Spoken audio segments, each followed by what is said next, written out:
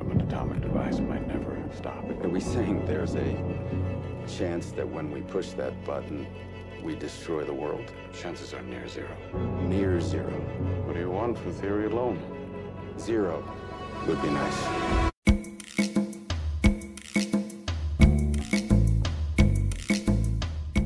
Welcome to The Rank with John and Zach. I'm John. I'm Zach. We've been friends since Cub Scouts, and now 30 years later, we decided to start a podcast where we'll be ranking anything and everything. You know, the natural progression of events for millennials. You're probably wondering what credentials we have to rank anything. Well, we don't have any. And if you disagree, join the discussion at The Rank Podcast on Twitter or X, Threads, Instagram, and TikTok, on our website at therankwithjohnandzach.com, or at our email address, therankwithjohnandzach@protonmail.com. You can also support us on Patreon at The Rank Podcast. That's patreon.com/The Rank Podcast. And you can check out clips or full episodes on our YouTube channel, The Rank with John and Zach. And please remember to rate, review, and subscribe so we can keep this thing going. You know, nothing can move faster than the speed of light. I don't know if you knew that. It's the speed of causality. That's true, but with enough gravity, you can warp space-time. Which is what a black hole is. Yeah. Do you remember just when the comment that we got about the guy wanted me to play Mass Effect Legendary Edition? Uh-huh. And I was like, I'm going to go with reinstall Mass Effect and play through the trilogy again. I'm near the end of the second game now. Really? So I did. Yeah.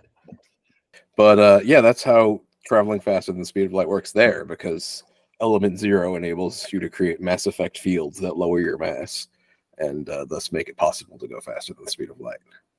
Let's see, I need to adjust this again. I've always found that interesting because it's like, you know, just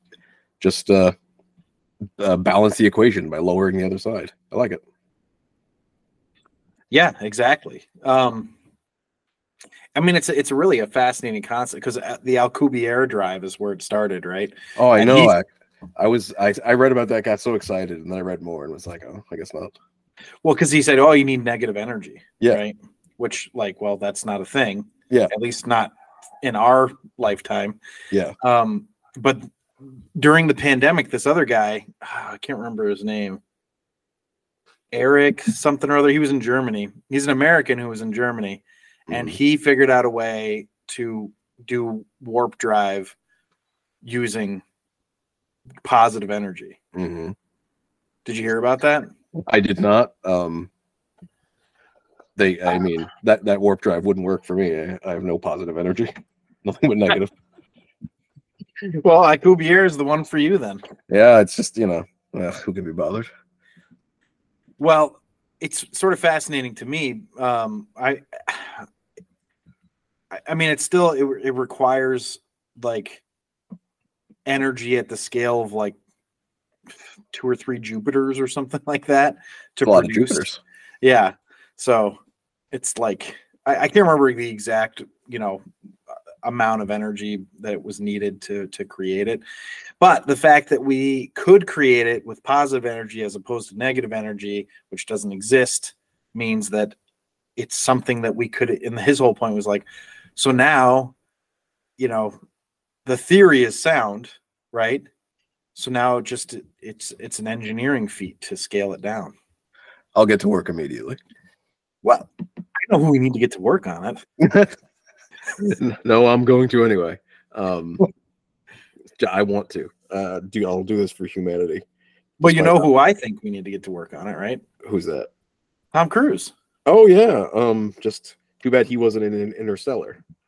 I know, we'd already have it. And Christopher Nolan loves the practical effects.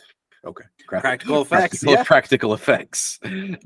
So speaking of Christopher Nolan, I know, great segue. Although I had 2 more things to say, or 3 more things to.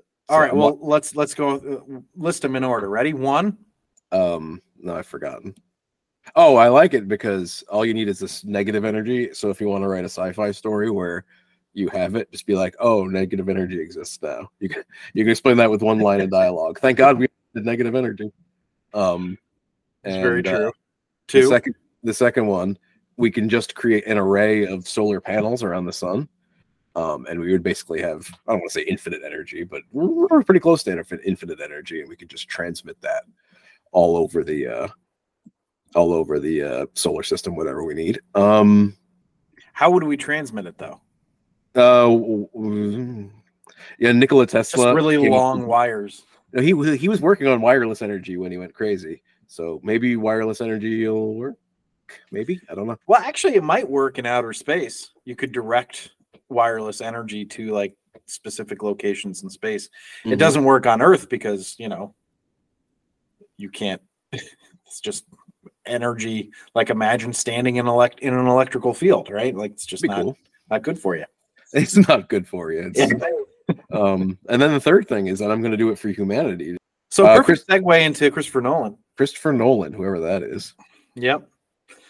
Well, I guess we should say this is sort of kind of a special episode in a way. I mean, it's the Best Picture rankings, but we are going under the assumption here that Oppenheimer is going to be nominated. So we're trying to get ahead of the nominations.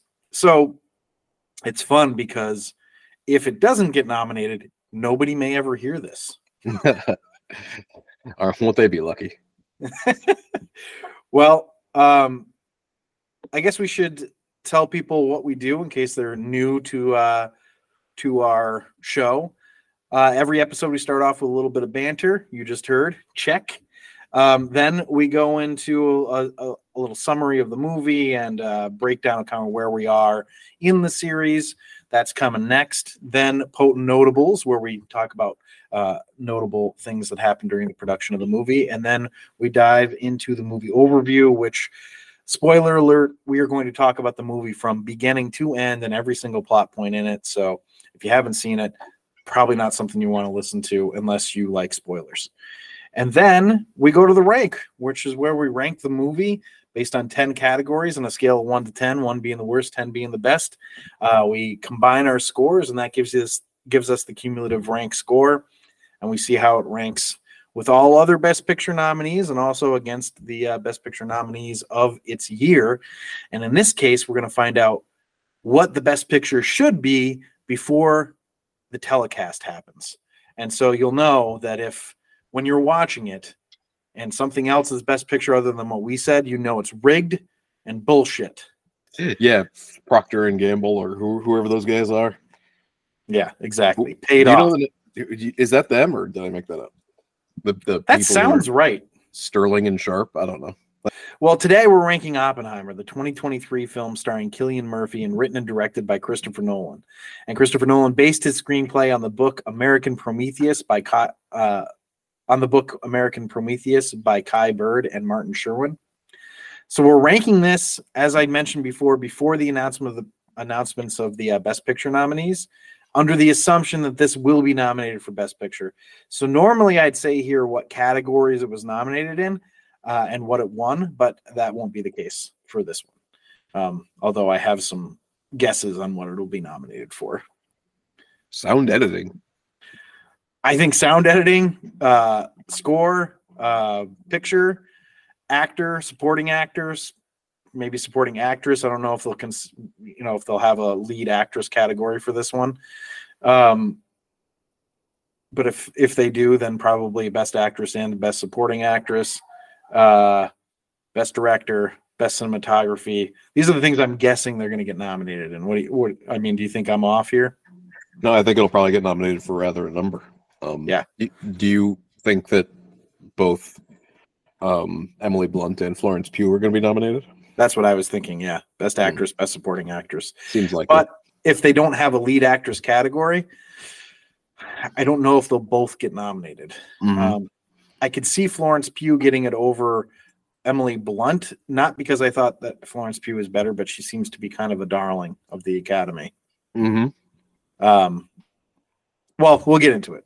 So Oppenheimer follows the life of J. Robert Oppenheimer as he ascends to prominence in the world of theoretical physics, specifically in quantum physics.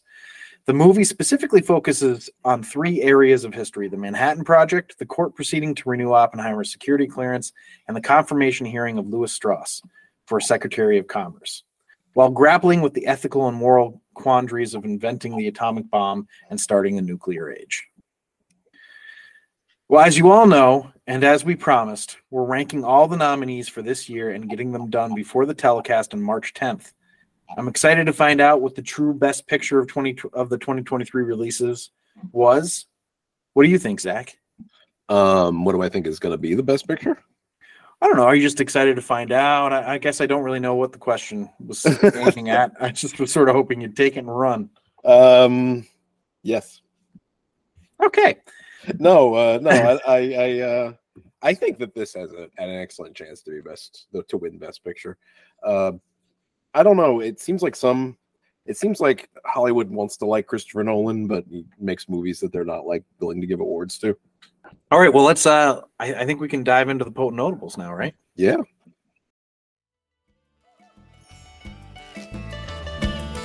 Potent notables.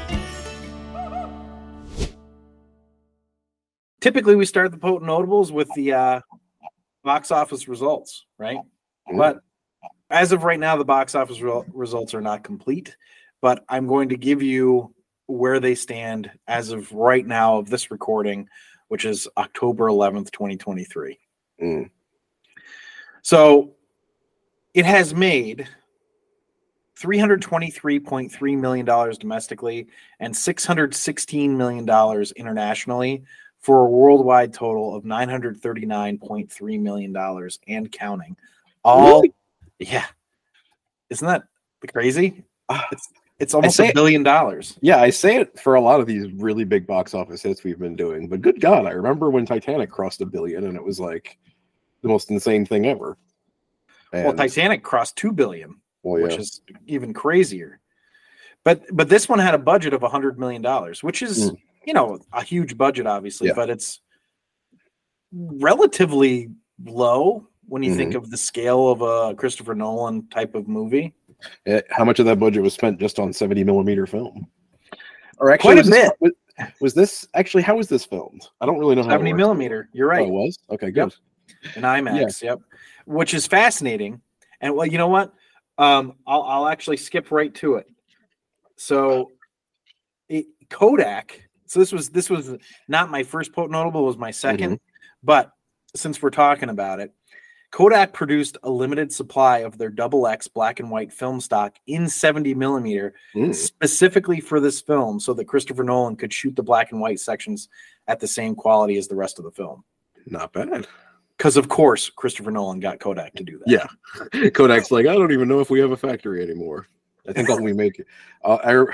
Actually, they got a lot of money during the pandemic because they made chemicals that were necessary for the vaccines, and I was like, Kodak still exists. That's nice. Go Kodak! Yeah, because they're a New York company, or at least they were. For all I know, they're in who knows where now.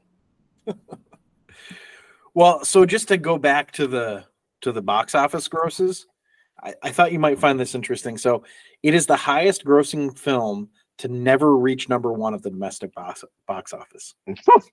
That is fun. Isn't that? Because of Barbie. Because of damn Barbie. Imagine if I had gone back in time and told you that this movie would be big, but it wouldn't be number one because of Barbie. You'd be like, what? Barbie? Yeah. What are you talking about?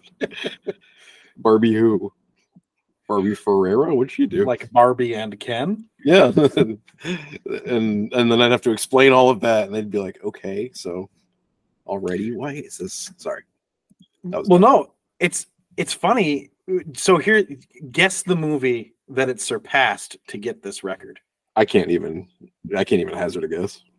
Sing.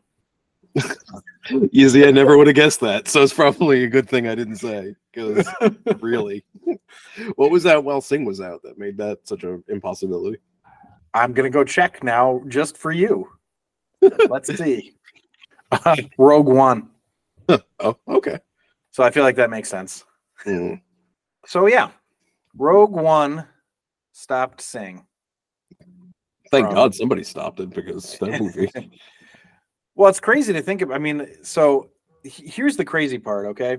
Because Sing. So I was telling you that it was the highest grossing movie to never reach number one, and it beat Sing. But Sing had a worldwide cumulative total of $634.3 million. So not only did it beat it, but it beat it by $300 million. Well done. It beat it by like a whole other blockbuster.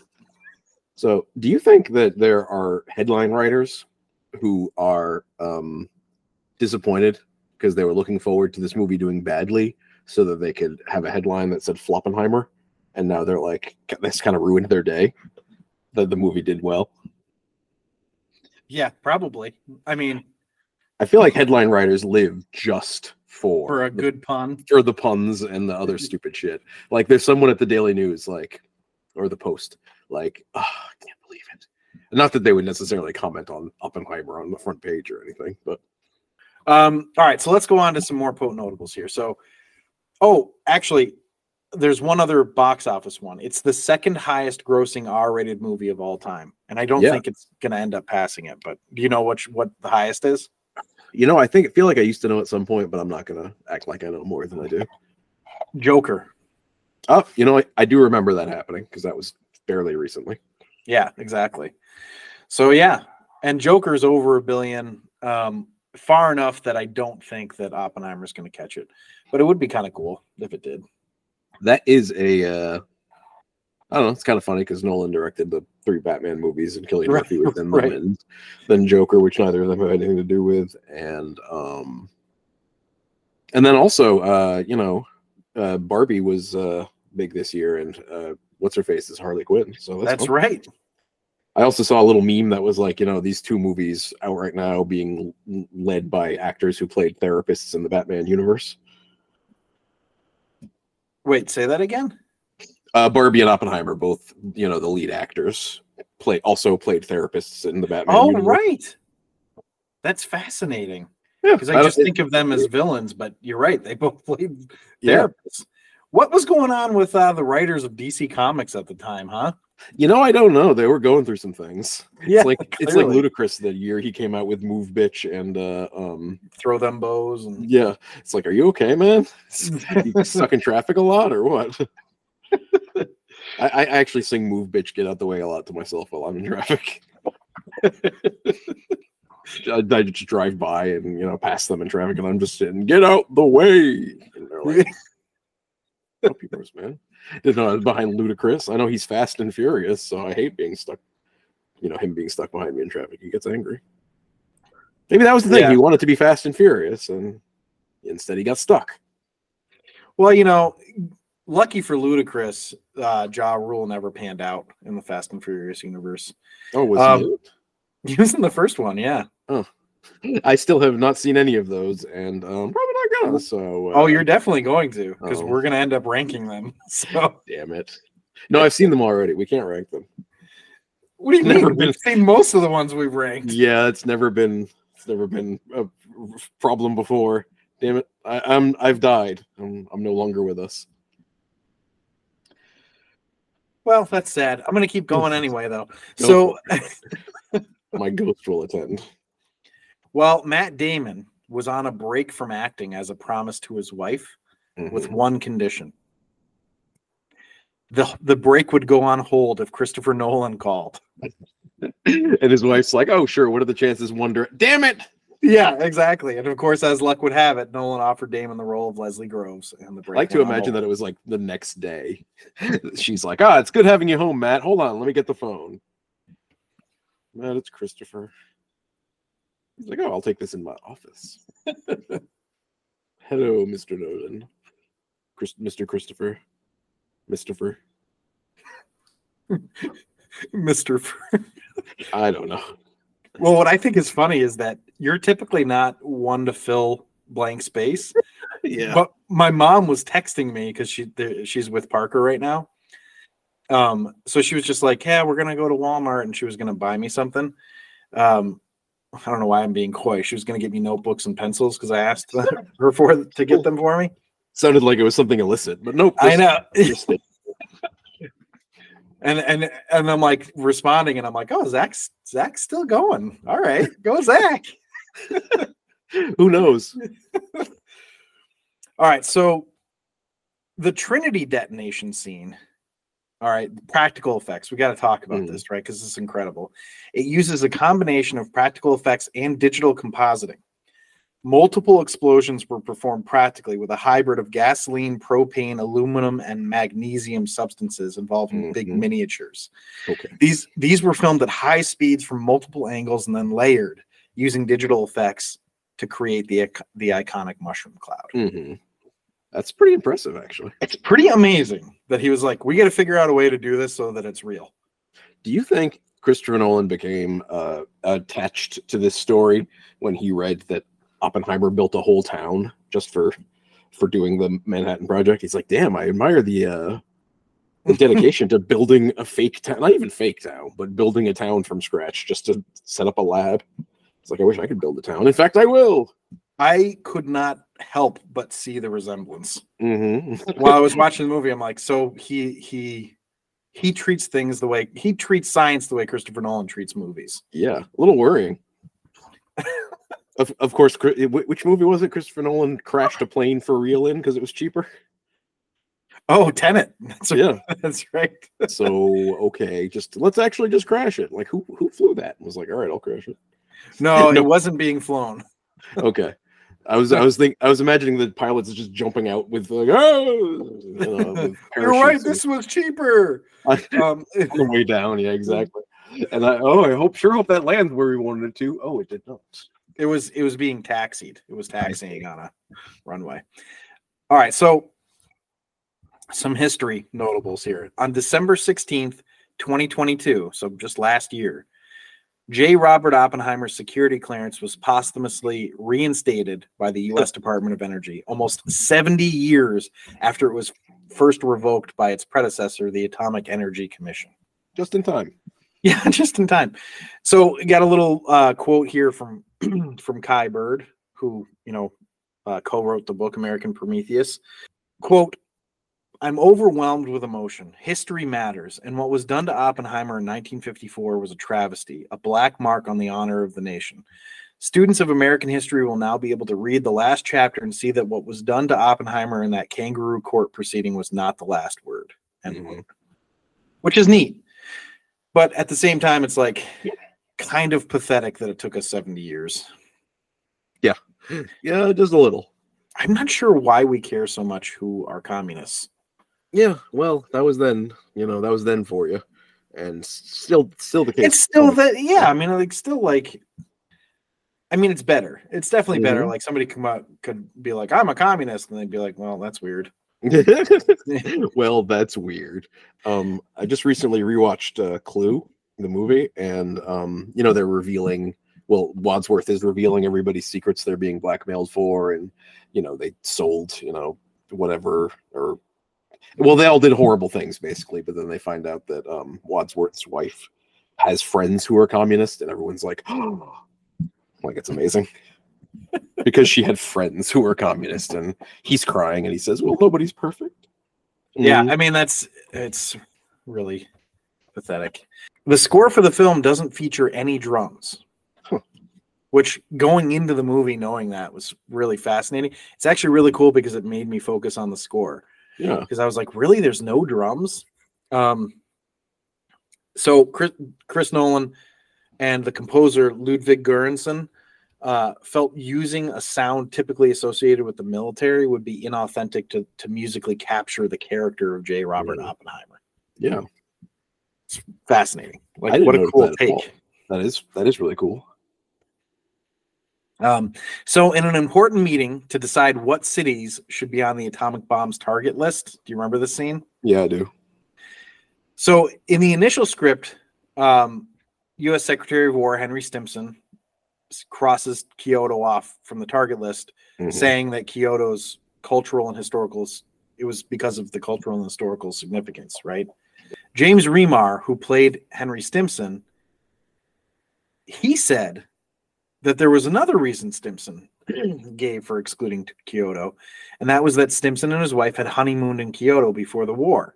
And Nolan liked this anecdote so much that he told Remar to add this horrifying line to the script.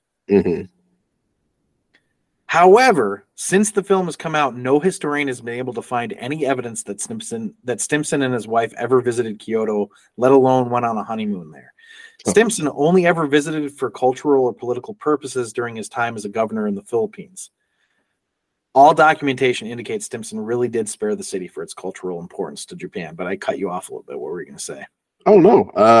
I was gonna joke that maybe he thought it was the honeymoon, but it was actually he was there with some other hoe. Like cheating on his wife. And he's like, oh, I remember I got the best. I mean, my honeymoon was in. Yeah.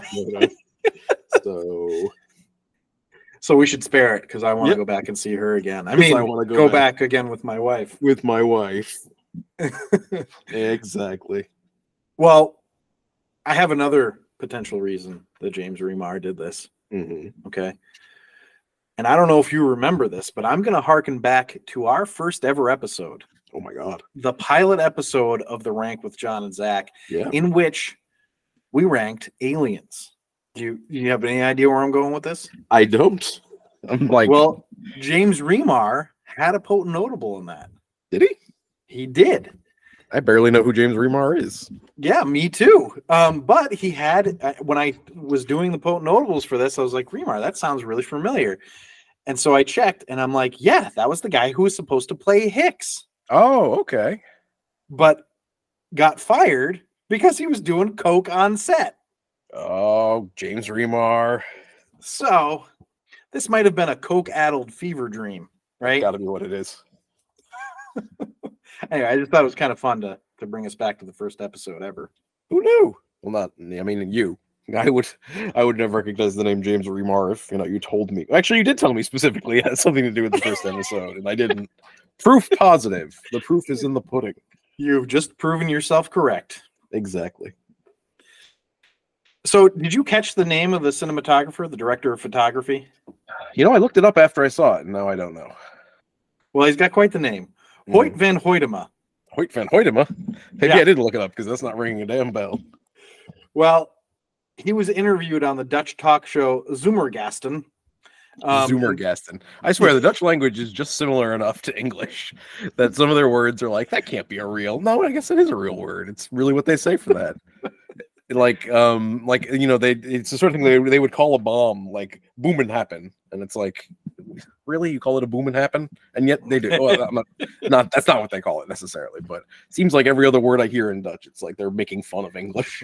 Oh, Boomenhappen. I'm Yep. Dutch, isn't that weird? Even more so than German, which also does that. Well, he said that not a single frame in the movie was storyboarded. Really? Isn't that fascinating? So he goes on to him, it was one of the freest productions Christopher Nolan and he have made so far. Mhm. They also preferred, as a matter of principle, shooting as few takes of a scene as possible. Because of the shallow focus of the wide-angle IMAX lenses, sometimes an actor is a little out of focus, but if the energy of the take felt right, they left it that way. I specifically looked for this in the movie, and I never noticed it, so clearly somebody's done a good job. Yeah, and also, I think that the anything being slightly out of focus, especially if it's just for a minute, like not a minute, but a short amount of time, Right.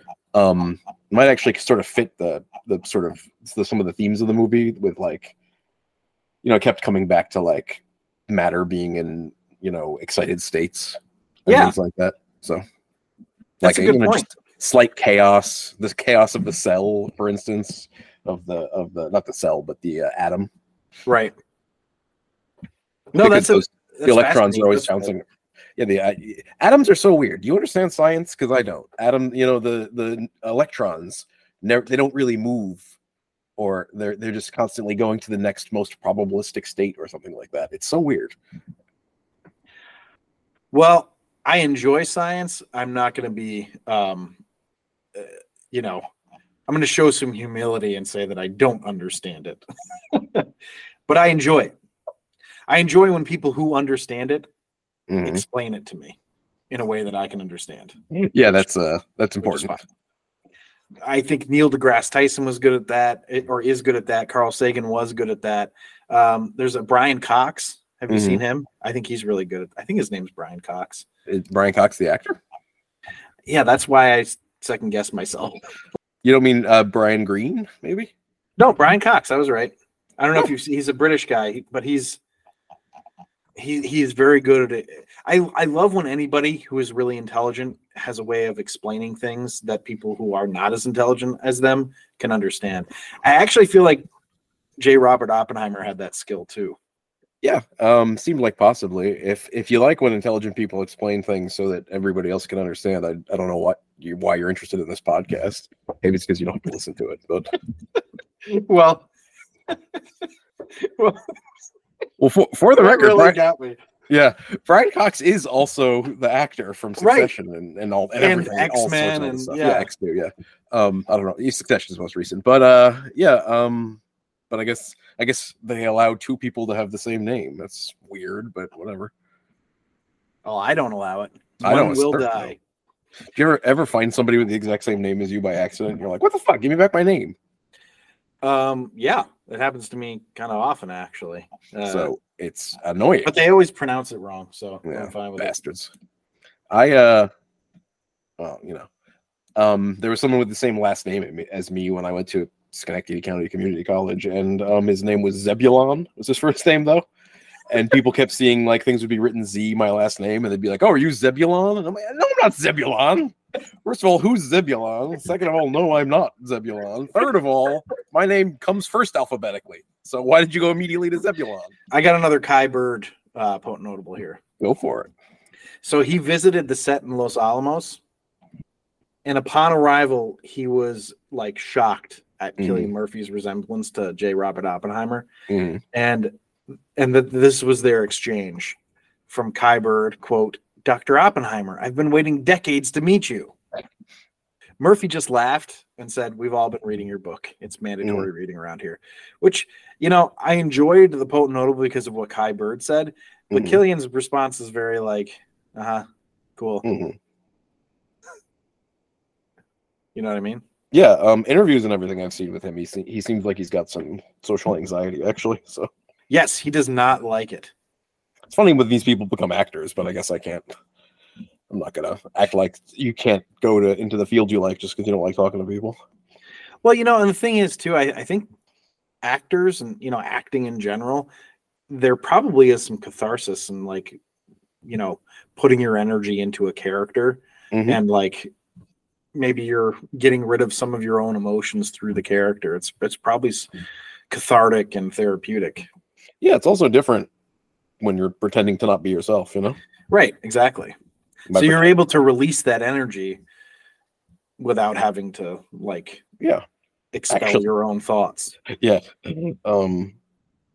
Yeah, might be if only I was good at acting. That might be a way to go about it. Well, we could try it. So I'll take an acting class and then want to die. No big deal. Well, Richard Feynman, the physicist, he's shown playing bongos multiple times during the film. So in addition to his skills in physics, Feynman was actually known as a prolific bongo player. A prolific bongo player. I loved that it said prolific. I would not have included it if it didn't have that word. I will say two things. One, it does not seem that difficult to be a bongo player. I'm sure it's harder than it seems, but I'm just not getting that feeling. And two, anybody I've ever heard about playing bongos tends to be a prolific bongo player. So it's not the sort of thing because you just do all it means is you just hit drums a lot. Yep, you just like having drums between your legs and hitting them. So yep. Well, Christopher Nolan has said that his first encounter with the name Oppenheimer came about via the lyrics of Sting's song Russians from his 1985 album The Dream of the Blue Turtles. Do you know Sting very well? No. Just the wrestler, not the singer. Right. Well, it's funny because he actually came down from the rafters to sing this song. Oh, that's quite the feat. Well, the lyric is, "How can I save my little boy from Oppenheimer's deadly toy?" Which actually I thought was a pretty good line. Big Sting fan, are you? I don't know him, other than that he's kind of creepy and he watches people. So early in the film, when J. Robert Oppenheimer is introduced, someone asks what the J stands for. And before he can respond, James Darcy's character, Patrick Blackett, snaps nothing in reply, and the question is never answered in the film. So the J stands for Julius. Okay, so it does stand for something. It does. According to American Prometheus, Oppenheimer was named after his father, Julius, but always insisted that the J stood for nothing. So I thought that was kind of funny. Coincidentally, Harry S. Truman, who Yeah. also is a character in this movie. His middle name, S, actually does stand for nothing. It's just an S. But nothing begins with an N. You know, it's funny. I thought of that joke right as I was saying that, and I thought, no, I don't know how I can make it work. And then you made it work. That's good what for I you. do around here. I make it work. I also make it rain. So going back to Matt Damon, when he read the script, when it was like first given to him by Christopher Nolan, he was shocked because it was written on red paper. But the most interesting thing was that it was written in the first person, which he had never seen before, like, you know, on a screenplay. Yeah. I've never seen that. I've never heard of that before. I'm trying to like even envision exactly How that you would do set. that. Yeah. It's kind of fun. Yeah, I think it's fascinating. I'd heard that before even doing the Potent Notables research, and I was like, really? He wrote it in first person. Well, so now to go back to Kodak here. Well, I mean, not Kodak, but the filming, the technical aspects here.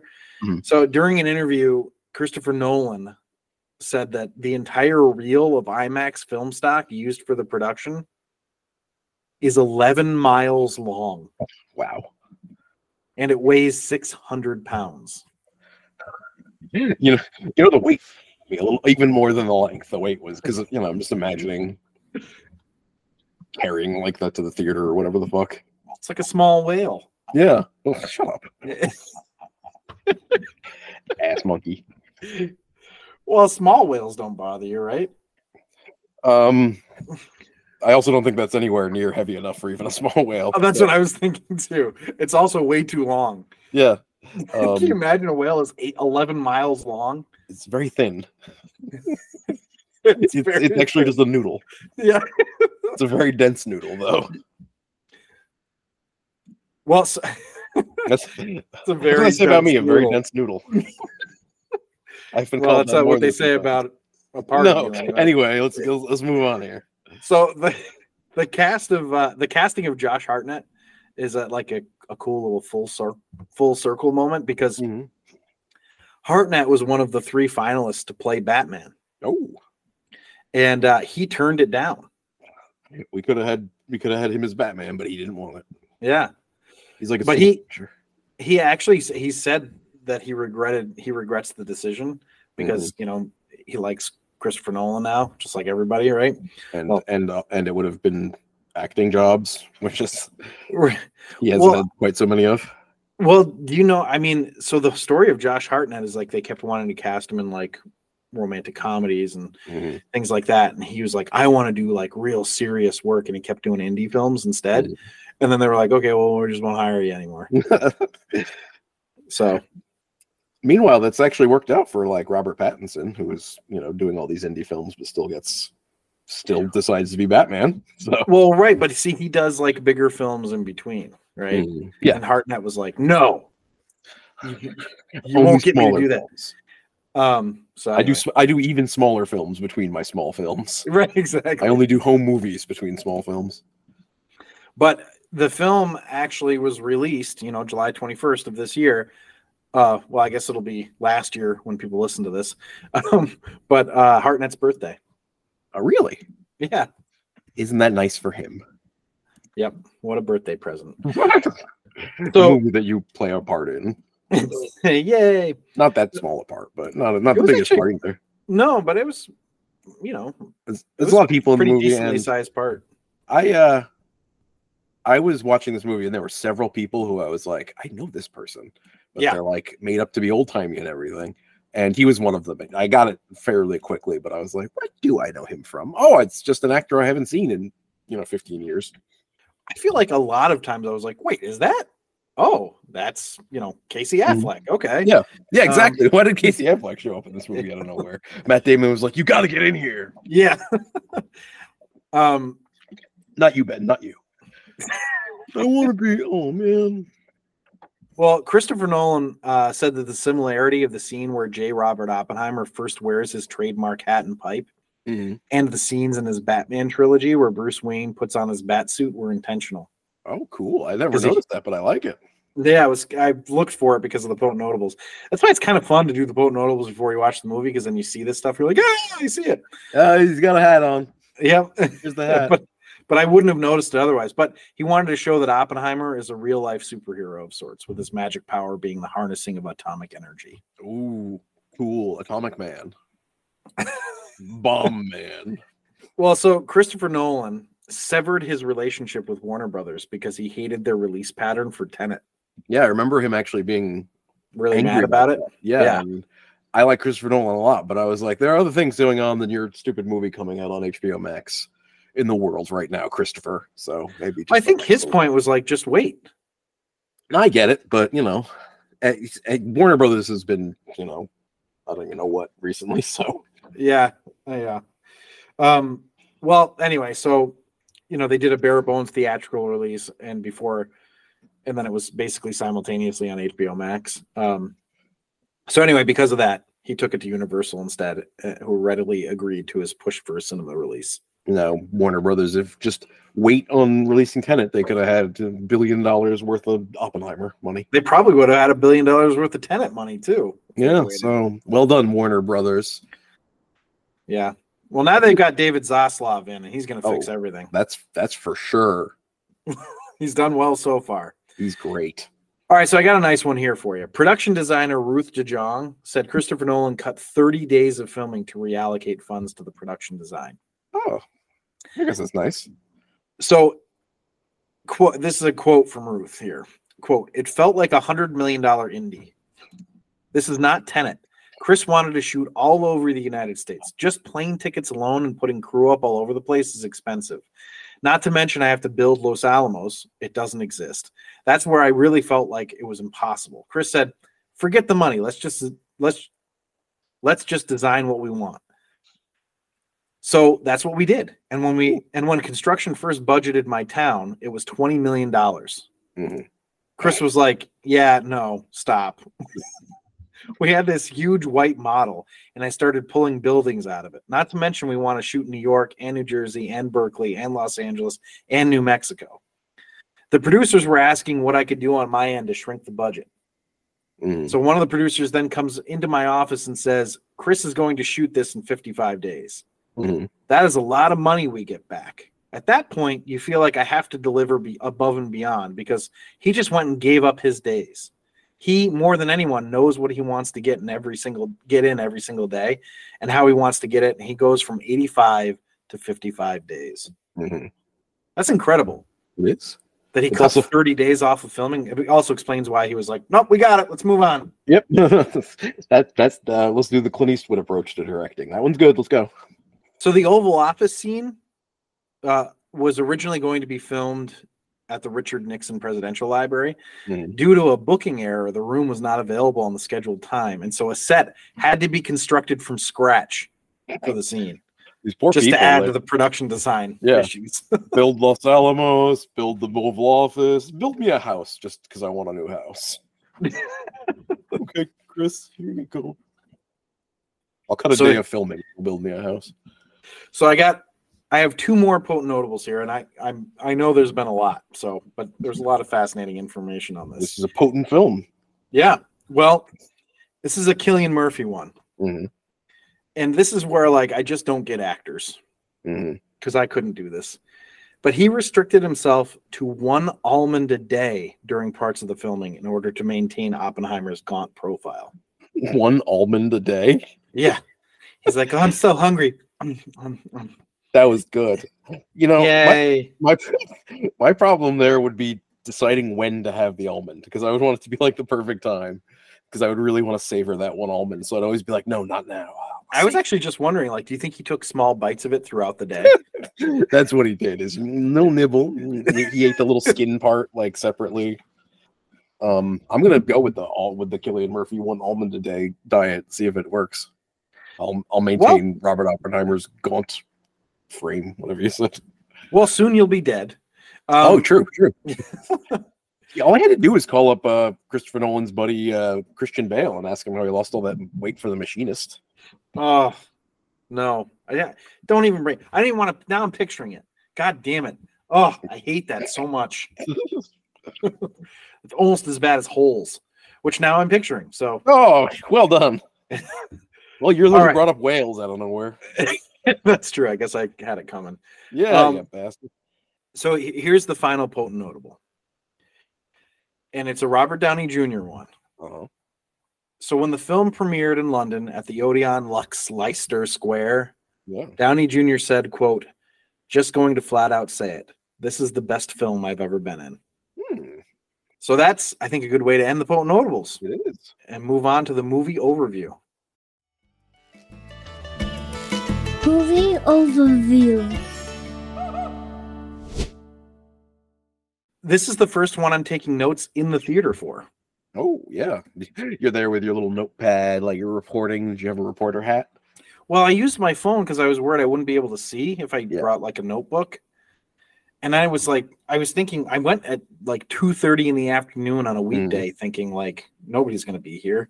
And I was forgetting that it was Indigenous Peoples Day. Oh. So there was more people than I was expecting. I sort of felt guilty, you know, I didn't want to like be distracting to people, but I was like, well, fuck it, you know? So we start right off here.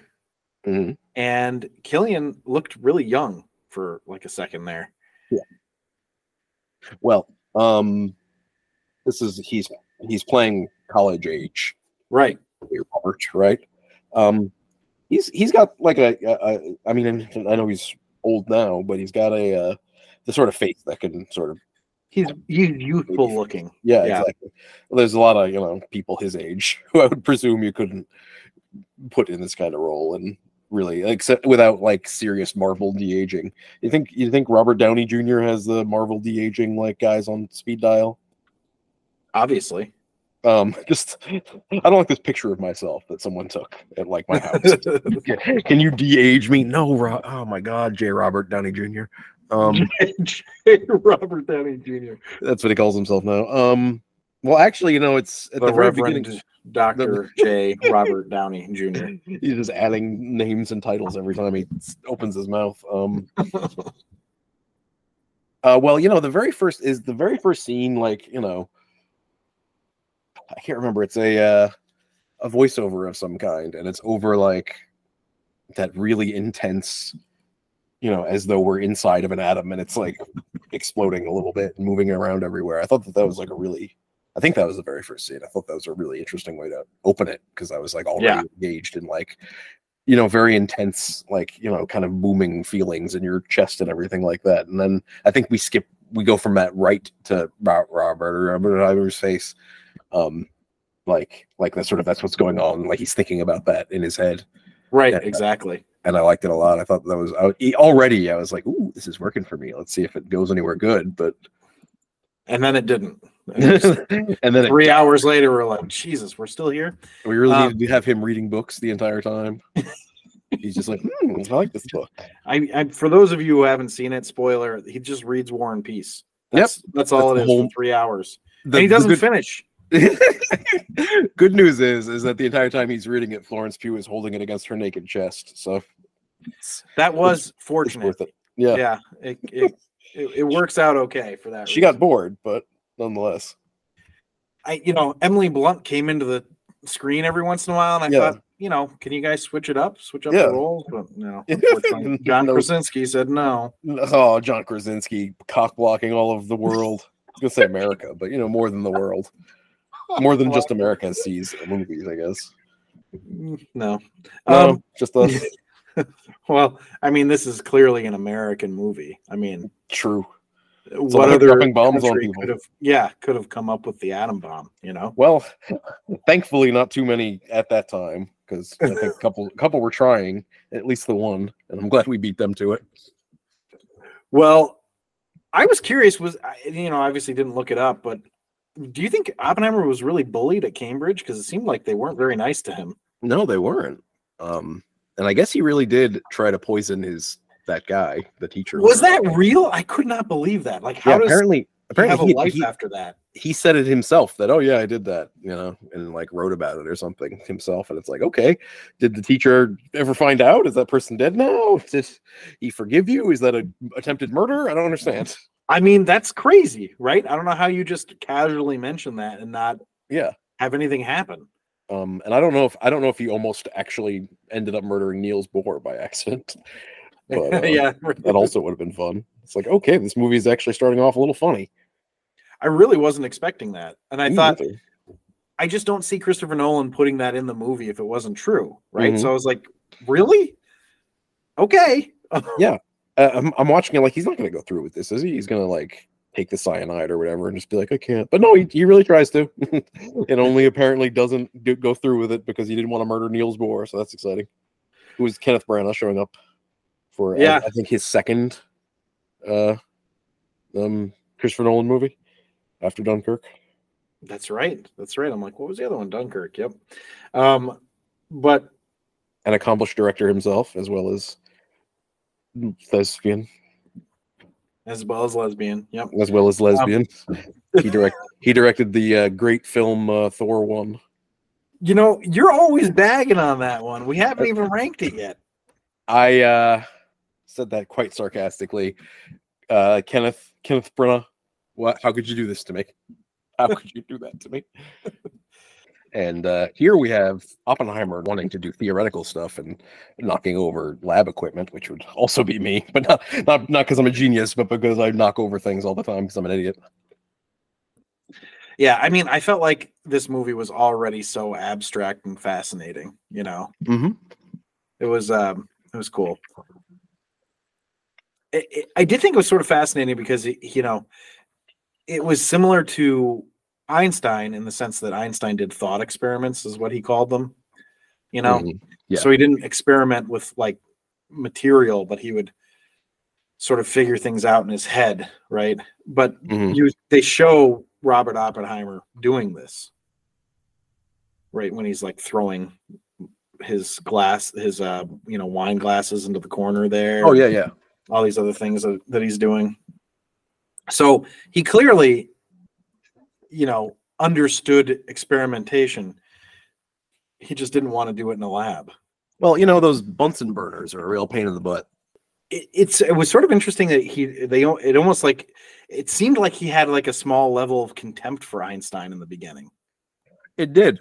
I love the way that I love the way that this scene plays out because it comes back later and like from a different perspective and everything seems completely different. It's almost like in the way things are different when the movie, when you already know during Memento, when it goes back and revisits things that you already saw, but now you're seeing it correctly. Oh yeah.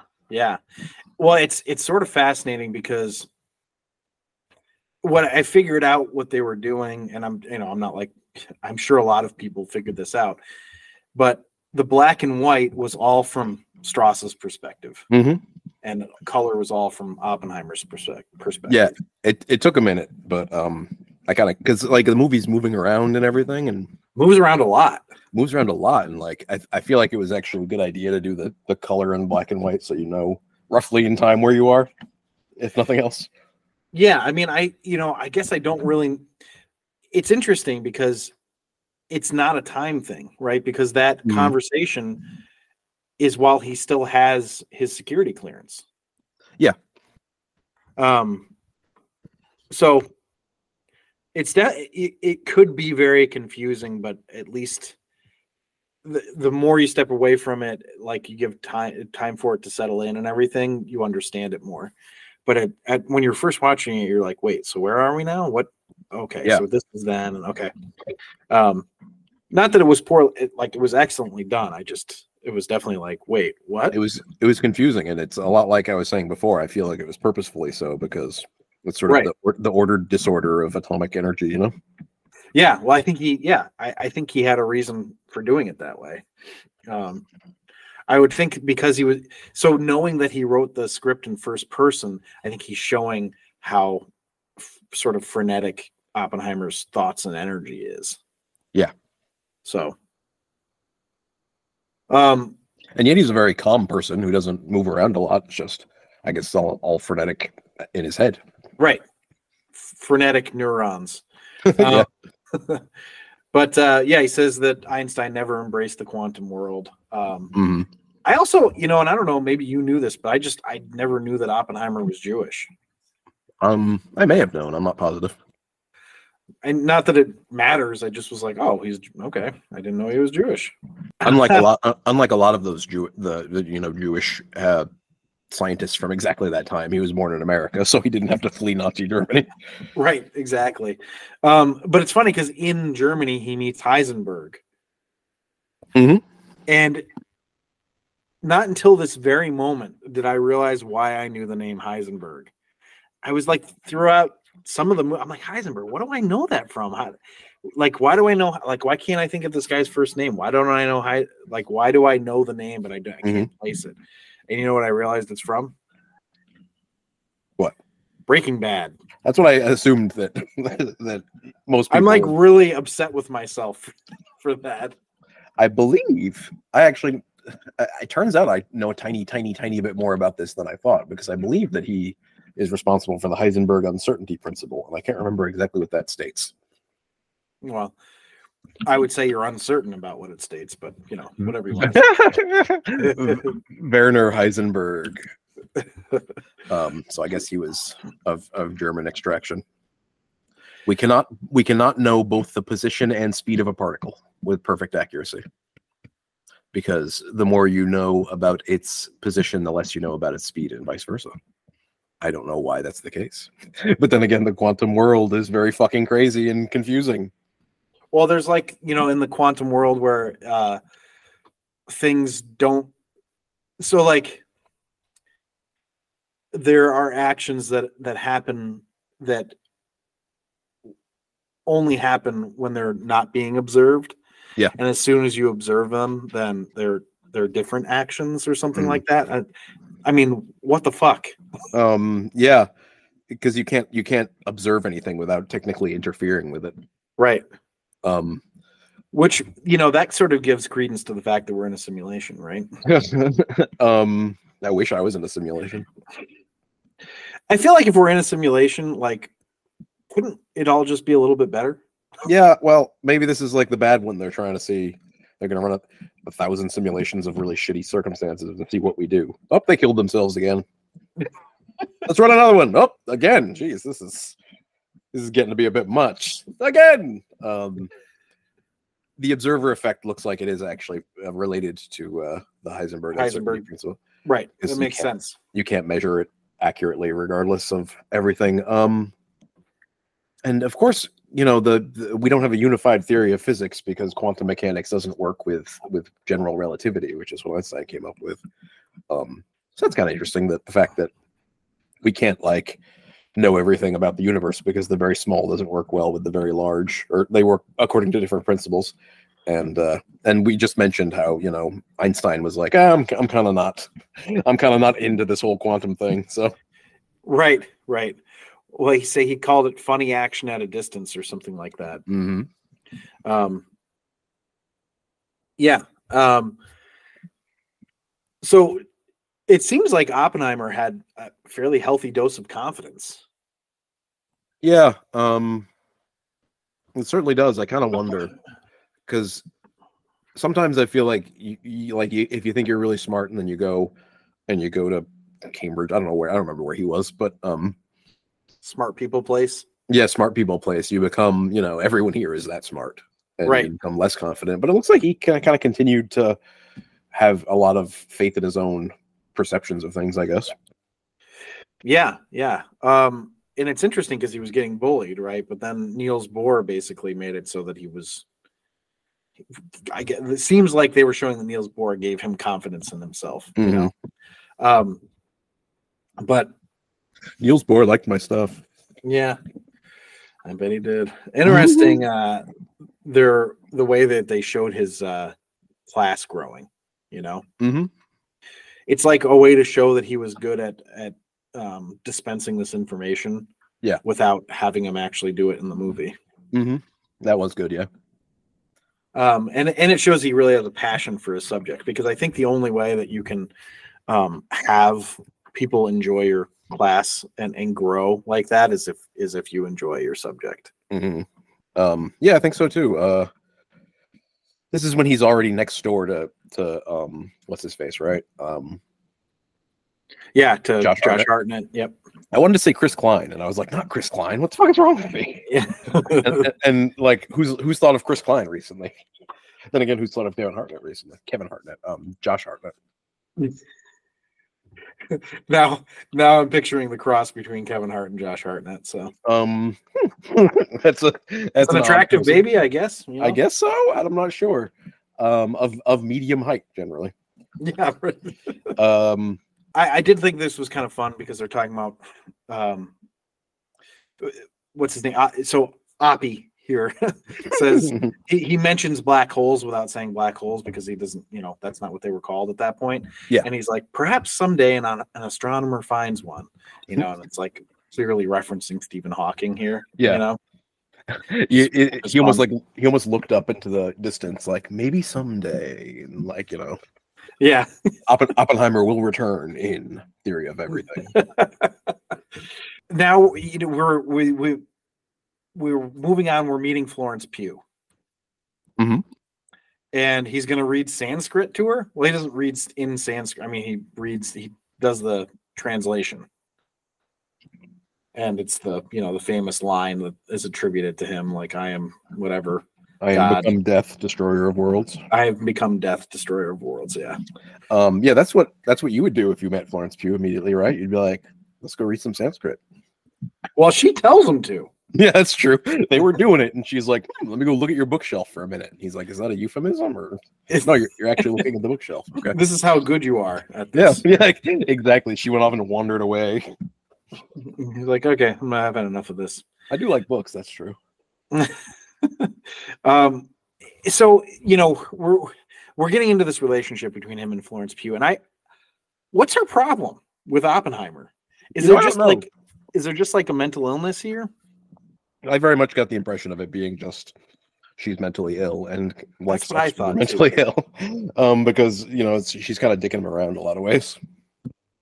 Well, right. It's interesting because at first I was just like, okay, is she married? Like that's what I thought. Maybe she was having an affair, but then it's by the end of it, it's very clear that I don't know about very clear, but it seems clear that she's just got issues. Yeah, she's a troubled woman, a troubled young woman. Yeah. And then now we're going to meet his wife, Emily Blunt, Kitty. And I can't remember exactly what he says here, but what I remember is that it was a very romantic way to describe quantum mechanics. Yeah. I was like, oh shit, all right. He's pretty smooth. And what's fascinating is, I love history, right? And I'm not the biggest World War II era history buff or anything. I know that seems like that's like the period of history that history buffs love. Yeah. Not that it hasn't appealed to me, and I've read books on it and stuff like that, but it's just not the period that attracts me as much. But I didn't realize that Oppenheimer had such a complicated personal relationship. Absolutely not. I just assumed he was a normal guy. It turns out that he's got mistresses, he's got affairs with married women. And they don't even go into all point, that. Right? Yeah, Kitty is married, and he steals her away. And apparently we find out later that he was having an affair with another married woman. Yeah. Who it seemed like they were on friendly terms. You know? So they definitely intimated that, but yeah, I definitely didn't realize that he was quite so horny. Yeah, me either. But aren't we all? I also enjoyed that I can't remember when it happened, but he's like, brilliance makes up for a lot. Yeah, I can't remember when that happened either, but it sort of explains a lot of his actions. I think he's just walking into rooms like, what can I get away with here? Exactly. He's like, well, I'm brilliant. So it's sort of like, this is like a weird correlation to make, but I used to work in sales, right? And you could get away with as much as your sales figure showed you could get away with. You know what I mean? Yeah. So like if you were bringing in a lot of money, then you could pretty much just tell people to fuck off, and they'd be like, okay, well. Yep. That's basically That's kind of the plot of the entire series of Mad Men, I think. Right, exactly. And you see it in sports all the time. Right. Athletes can get away with a lot as long as they're helping the team win. Right. And as soon as but the problem with that is that you have to keep it up. Mm-hmm. Because then as soon as you're not showing your worth, they're like, good, I was fucking sick of this guy anyway. Mm-hmm. Which kind of happens to Oppie here. Yep. And and he's kind of hard-headed, right? And he's like, well, I'm not a communist, and I don't feel like I should have to worry about who I'm associating with, blah, blah, blah. And Josh Hartnett, so this is the part where he said brilliance makes up for a lot. Yeah. But Josh Hartnett says, you're not just self-important, you're actually important. Mm-hmm. Which I thought was just a great line. Yeah, and he's also sort of stuck with how it theoretically should look. Like they should note it. They should realize that I'm not a communist and I can know people who are, and it doesn't affect me. But right. in reality, the way it actually works with people, with human beings, Oppie, is that you're going to seem to be a communist whether or not you actually are. It's funny. It kind of harkens back to our Finding Neverland one, right? Mm-hmm. Yeah. J.M. Barrie had this problem where he's like, "But I'm not, Yeah, you have to wrong. Yeah, you have to consider the optics of the situation. Yeah, perception and J. Robert, J. Robert Barrie and J.M. Oppenheimer. So what's this? You're gonna have to help me jog my memory here. Mm-hmm. How can this man who saw so much be so blind? Is somebody talking about Oppenheimer? Was it his wife? It's entirely possible. It might have been. I don't think it was Josh Hartnett because he's not in too many scenes that Oppenheimer isn't in too. Right. And I don't think you would be talking about him in the third person. I don't know. That's a good question. I think it was Kitty though who said it. Sounds like it might have been. Because pretty soon after that is we get the concerning scene with the baby. Which was Kitty had some postpartum depression that lasted very postpartum. That kid was a kid and she still had no interest in it. So it was we didn't delve too much into that relationship, into the relationship with his kids, but it was not great, it didn't seem. No. And I was actually curious as to what was going on with Kitty more, but you can only fit so much into a 9-hour movie. So yeah, right. So so he gave up his child. I mean, just here, you take it. I don't know what take that. I think it was a son. I think it was a he actually. Okay. But either way, I mean, it's just wild, right? I was not expecting this. Yeah, go to your friends and hey, would you like this child? Wait, you're giving me your child? Yes. Well, this is where brilliance can get away with a lot, right? Because like they're like, well, I'll help the great Robert Oppenheimer. You know? Was this the Chevalier? Yeah, Chevalier or whatever. Yep. Yeah, I'm usually good keeping track of wide-ranging characters, but this movie was actually a little tough to keep up with sometimes. It is, yeah. Well, because it's the trouble with a biopic, you know, where you're trying to present a lot of information in a relatively short amount of time. So, but now we're gonna meet Matt Damon, who kind of has a really funny intro into this movie. Like I enjoyed him. He has a couple of parts actually that are kind of funny. Not like laugh out, rolling on the floor funny, but I don't know. He's kind of I like how blunt he is, and I like how I like his willing to say what needs to be said, and but at the same time not be a dick about it too much, like military persona. It's fun. What was fun I'm sorry. I just want to say sorry. All I wanted to say is that I ended up liking his character more than I thought I would. Yeah, same here. What I thought was interesting is I felt like whenever it was Matt Damon, whenever it was Leslie Groves and Robert Oppenheimer, whenever they were like interacting with each other, it felt very Sorkin-esque in dialogue. Yeah, it did a little bit. You know what I mean? He brought that kind of energy to every scene he was in, which was fun. Unexpected, but fun. Yeah, well, and you know what? It sort of makes sense when you find out the background of this guy. He was an engineer from MIT. Yeah, so he could keep up with Oppenheimer.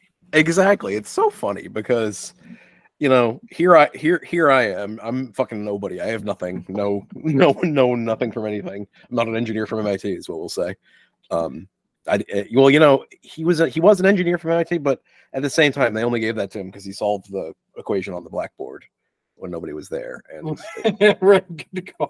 they decided that was worth a master's, an engineering degree. Yeah, they were like, all right, we'll give it to you. But no, you know, like here comes the military character, and I'm like, oh, military jarhead meat guy, right? I know jarheads are Marines, but you know what I mean? Like, yeah, I do. He's gonna come in and be like, I'm dumb. Get it done. I don't know much about this physics here, Robert Oppenheimer, but do it anyway. But no, he's a freaking engineer. And like it just makes me think like how smart are people how smart are the really smart people? Because I'm not even anywhere near Leslie Groves level smart, you know, because I couldn't do that. So like how far above it's like, do you remember Brian Scalabrine, the basketball player, put out a little challenge? You know, just fine. See if you can beat me one-on-one. You think I suck so much? And I remember this because he's like, I was played in the NBA. Yeah. And he's like, I'm closer to LeBron James than you are to me. Yeah. Right. And like, that's what I think. And he proved it right. Yeah. And he destroyed all of them because an NBA player is one of the top, 0.1% basketball players on earth. Maybe not quite 0.1, but actually it might be. It might be. Yeah. But anyway, yeah, so I'm thinking how smart is the really smart guy if he's that much smarter than the guy who's already way smarter than me? So right. So Oppenheimer had a whole town built. He had a whole town built for Los Alamos. And in the movie, they make it seem as though it's just, he almost just wanted a town near where he liked to be in New Mexico. So I don't know if that was true or not. It did make it seem that way. But I think he just knew that it was remote. Yeah, that was remote enough, and it worked for whatever reason. Yeah. Because he talks about how remote it is, and he says, if I could combine this area and science, I'd be happy. So oh, that's right. I imagine he was satisfied with himself. Seemed a little manipulative to me, a little tiny bit, though. Yeah, I mean, there are times when I get the impression that he is a little too smart for his own good type thing, Sometimes when you're smart enough to solve every problem, you think you can approach human relationships the same way.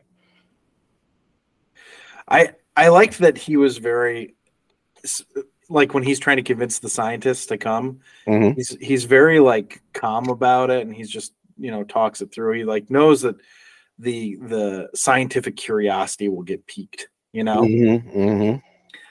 And where they show the general there, which, by the way, did you realize he went from a colonel to like a 2-star general? I think I may have, but I also think I forgot quickly. I just was like, okay, that's kind of fast. Well, wartime promotions. But yeah, I enjoyed that scene when he gets like sick of everybody being like, well, I don't know if I want to do this. Like, why would I do this? And then, how about because this is the most important thing to happen in the fucking world? Yeah, actually, that was in like the commercials, and I remember seeing that and thinking, he's not wrong. It is kind of just about the most important thing in human history to that point, and possibly still. Right, exactly. Given that we can destroy ourselves 7 times over or something with what we have right now. Yeah, it's sort of disturbing when you think. Well, hey, don't worry. Even if we don't blow ourselves up completely, rapid human-caused climate change will do it for us. Izzy, the character Izzy, but played by the head elf from the Santa Claus. Oh yeah, I was looking at him throughout the entire movie, going, "Where do I know him from?" And then I looked it up afterward, and I was like, "Holy macaroni!" Now, yeah, I am not one to sit here and criticize people for having put on some weight, and he might have done it for the role, for all I know. But he's rather heavier than he was when he was the head elf in the Santa Claus and the friend, Joseph Gordon-Levitt's friend in 10 Things I Hate About You. Oh, right. Well, I forgot that he was in that, but no, he's heavier now. But he's like I saw him. I think it was in Uncut Gems. Did you see that one? No, I want to, but oh, it's so good. Well, I mean, the fact that Adam Sandler didn't get nominated for Best Actor for that role is like a travesty. I still think that former comedians face like a difficulty in getting taken. Like they can have a great performance and just I don't know, it's just not received the same way because I agree. A lot of them don't win. There have been several big roles where Eddie Murphy didn't win. Not that he necessarily should have, but and Eddie Murphy, Robin Williams. I mean, he eventually won, but still it was for Best Supporting Actor. Yeah, Jim Carrey never even got nominated. And I thought he was really good in The Truman Show. Anyway, so two things that happened next, which I enjoyed, and two I was just terrified and fascinated by. So one was watching Oppenheimer in the uniform was really crazy, and then he was just like, take off that ridiculous uniform. Yeah, I was actually thinking before that character said it, I was like, I hope he takes that off at some point because this is not good. I know, I thought, I was like, this doesn't look right. I don't know why he's doing this, and I'm glad that he did, and I loved the reasoning behind. I don't know if that's actually what happened, but it's very cool. And then I did not know that they thought a chain reaction would happen that would burn the atmosphere and end the world. Yeah, I had actually heard that at some point in the past and was like, wow, I'm glad that didn't happen. Not that it would matter to me because I've never been born, but I'm rather glad that they didn't. That it didn't. And it's funny that they went ahead with it anyway. Like they were like, oh well. Well, it just blew me away that was actually a thought. And like, not only was it a thought, but it wasn't like, it's never like, it was basically like, well, it could happen. It's extremely low probability, but it could. And how many have we tested at this point? Yeah. That's crazy to me. Like one bad one and the end of the world. Well,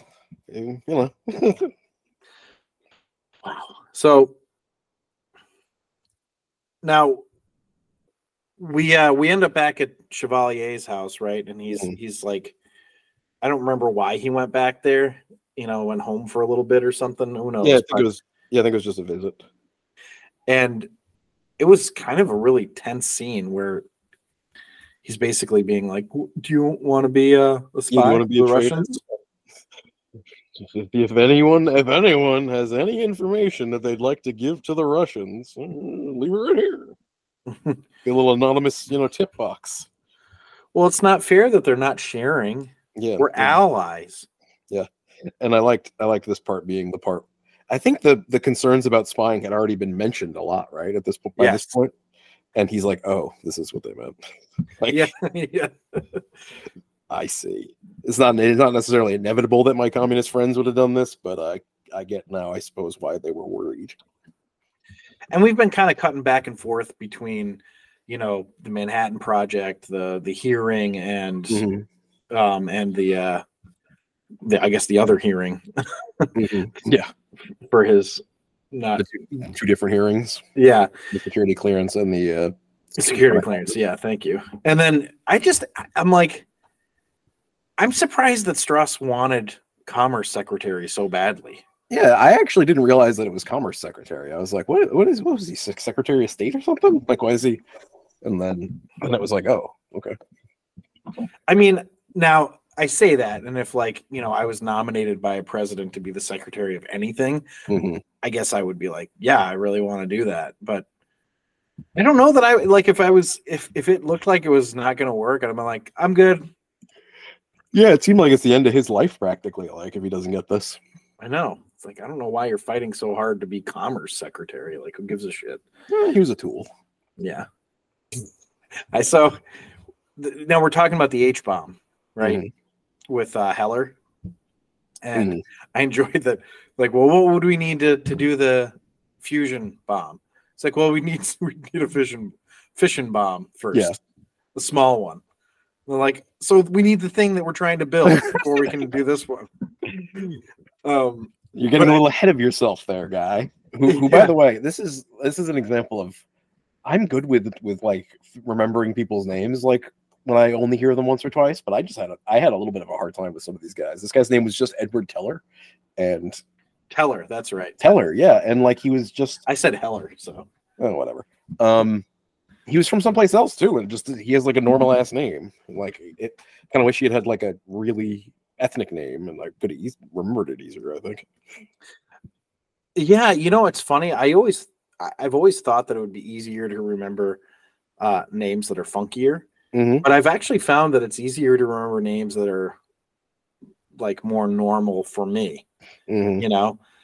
Like if somebody was like, hi, I'm Abnock. I might just forget that later and be like, what's your name again? I know it's crazy, but what is it? And if somebody's like, hi, I'm, I don't know, Don.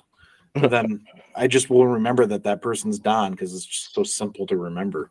Well, I'm changing my name to Abnock though. Not Zebulon. The rank with Zebulon and Abnock. Well, I see a name change in our future. But I was thinking when they were talking about the fission bomb and the fusion bomb, H bomb and everything, I was like, ooh, I smell a sequel. Oppenheimer 2. The Cold War. It's kind of not a bad sequel subtitle, Zach. Hey, I was trying to come up with something idiotic and funny, but all I could think of was Electric Boogaloo, and it's a little overdone. Well, I was thinking there's the scene here where they've got a guy who's like, this guy's coming over from Britain, and of course he ends up being a Russian spy. Yeah, he's the one who ends up being a spy. Yeah, but I kind of felt like when I first saw him, I'm like, what's going on with this guy? It seemed weird because we never talk about him again after that, right? Yeah, and I actually liked him immediately because he said something that I thought was fun and like poignant, where they ask, how long have you been British? And he says, since the Nazis told me I wasn't German. Right, exactly. Since Hitler told me I wasn't German. I also like the part when it's irrelevant, but there's a part. What did you say his name was? The David Krumholtz character? Isidore. I had the hardest time remembering his name too.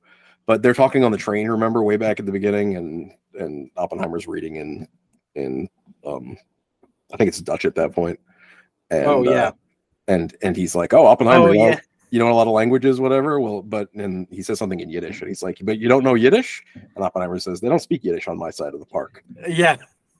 And that's a fun New York Jew joke. If I was like, that's fun. So he also said something about him like being a show off in Yiddish, right? Yeah. Oh, yeah. That's probably the word he used. Yeah. Yeah. I know it. They don't speak Yiddish on my side of the park either, which is here. Well, because he was like, I learned Dutch in like a month. Yeah, exactly.